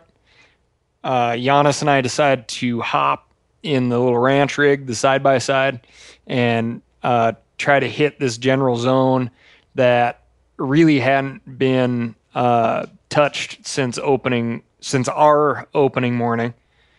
And that's where the birds, Ben and I found the birds, and they were strutting on the other side of the fence. And we had stopped several times to try to locate and get a response. We finally get to this point, and we get a far off gobble on the other side of Yeah, the property off line. of our property. Yep. But it's like where you got to put all your eggs in one basket at some point in the ticking clock scenario. Yep. It was worth a try. Right. Yeah. So we went up there, set up on him twice, just to kind of just to cut the distance. You never know exactly how far he is until he's pretty much within shotgun range. And the fence was a problem, but he started paralleling the fence. And then, luckily for us, we get to a point where the fence takes a hard right. And so, Unbeknownst. yeah, There's a 90-degree turn on the fence. And so you can imagine if two folks are paralleling a straight line and then there's a 90-degree turn, all of a sudden you're basically face to beak in this scenario. Man, fences play a big role in Texas turkey hunting. just going to say the same thing. I'm like, it's a story of fences, man. Cow. The whole A thing. story of fences. Ooh, I like that. So then, All right, what man. happened? Oh, yeah, wrap her up. We're running long. We saw 3 gobblers. What we thought we were chasing was 1, ended up being 3, and Cal we had to creep around that little corner. Cal put the fan up. At some point I called. I don't know what I called for. I do remember, though, you did call, yeah. all 3 of them simultaneously gobbled. They saw the fan, and you could see the wheels turn for a few seconds, and then they pretty much charged in. This was my first experience watching the fan in action, and you could just see, like, everybody was strut, and then they were like, first one gets her. Like, everybody relaxes and just starts straight lining it. Yeah. And so I shot 1, and then the other one's jumped on his dead buddy and is pecking and spurring him and whatnot. And then I realized that I had 4 tags, and I'm like, Cal, should I shoot another one? He's like, if you want the meat, boom! Yeah, we'll have to touch on that next time we're talking about turkeys, which probably won't be long. Is a turkey's proclivity to when his buddy is harvested, to when his buddy gets killed, to then attack, peck, and spur his buddy. This is next level kicking a man when he's down. Yeah, they turn on each other real quick. Assholes. And he's like, I've been watching you, and now's my chance, and I'm going to spur you. And or if they walk away feeling like they killed him. Yeah, maybe. If he's later like, that one I was with, I killed him. Oh, he's sure. He tripped and fell, and I killed him. I took advantage of that. And that's what he tells people later to on. kill him. That's a lot of There was this loud noise. There was a loud noise. I don't know what it was. It caused him to trip and fall. Boom! He tripped and fell, and then I killed him with my beacon spurs. Steve, should we preview the thing that we filmed down there, speaking of all this? Or we want to keep that top secret? I think we should be we filmed a thing that explains a lot about turkey. It's probably the best instructional turkey piece ever made. The preeminent in the landscape of turkey instructional videos. I've never read the book, but you could say we basically just like transcribed the book 7th Legion. 10th Legion. Colonel Tom. This is more like 7th Legion. Yes. Yeah. There's 3 into a visual format that everybody can understand. Yes. Yeah, one of us is the poet laureate, the new poet laureate of turkey hunting, which it's a big deal. What are you nodding at me for, Yanni? Because you look like you're about to wrap it up. I'm wrapping her up. I'm nodding at you like, do it. I'm wrapping her up. Thanks for joining.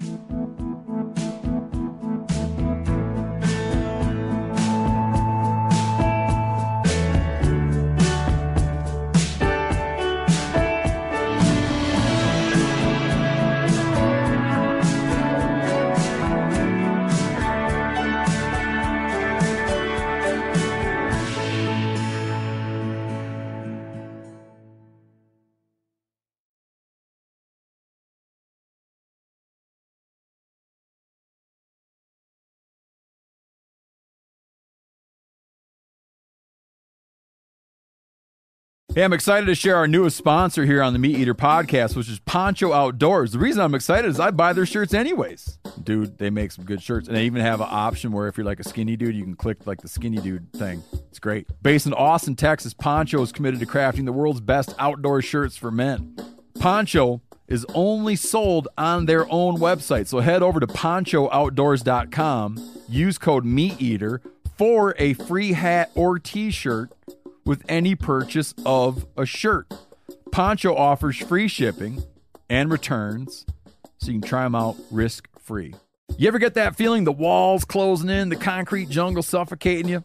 You crave some wide open spaces, the chance to connect with nature, maybe in a spot all your own. Well, head over to land.com. They've got ranches, forests, mountains, streams, you name it. Search by acreage. You can search by location. You can search by the kind of hunting and fishing you're dreaming of. Land.com. It is where the adventure begins.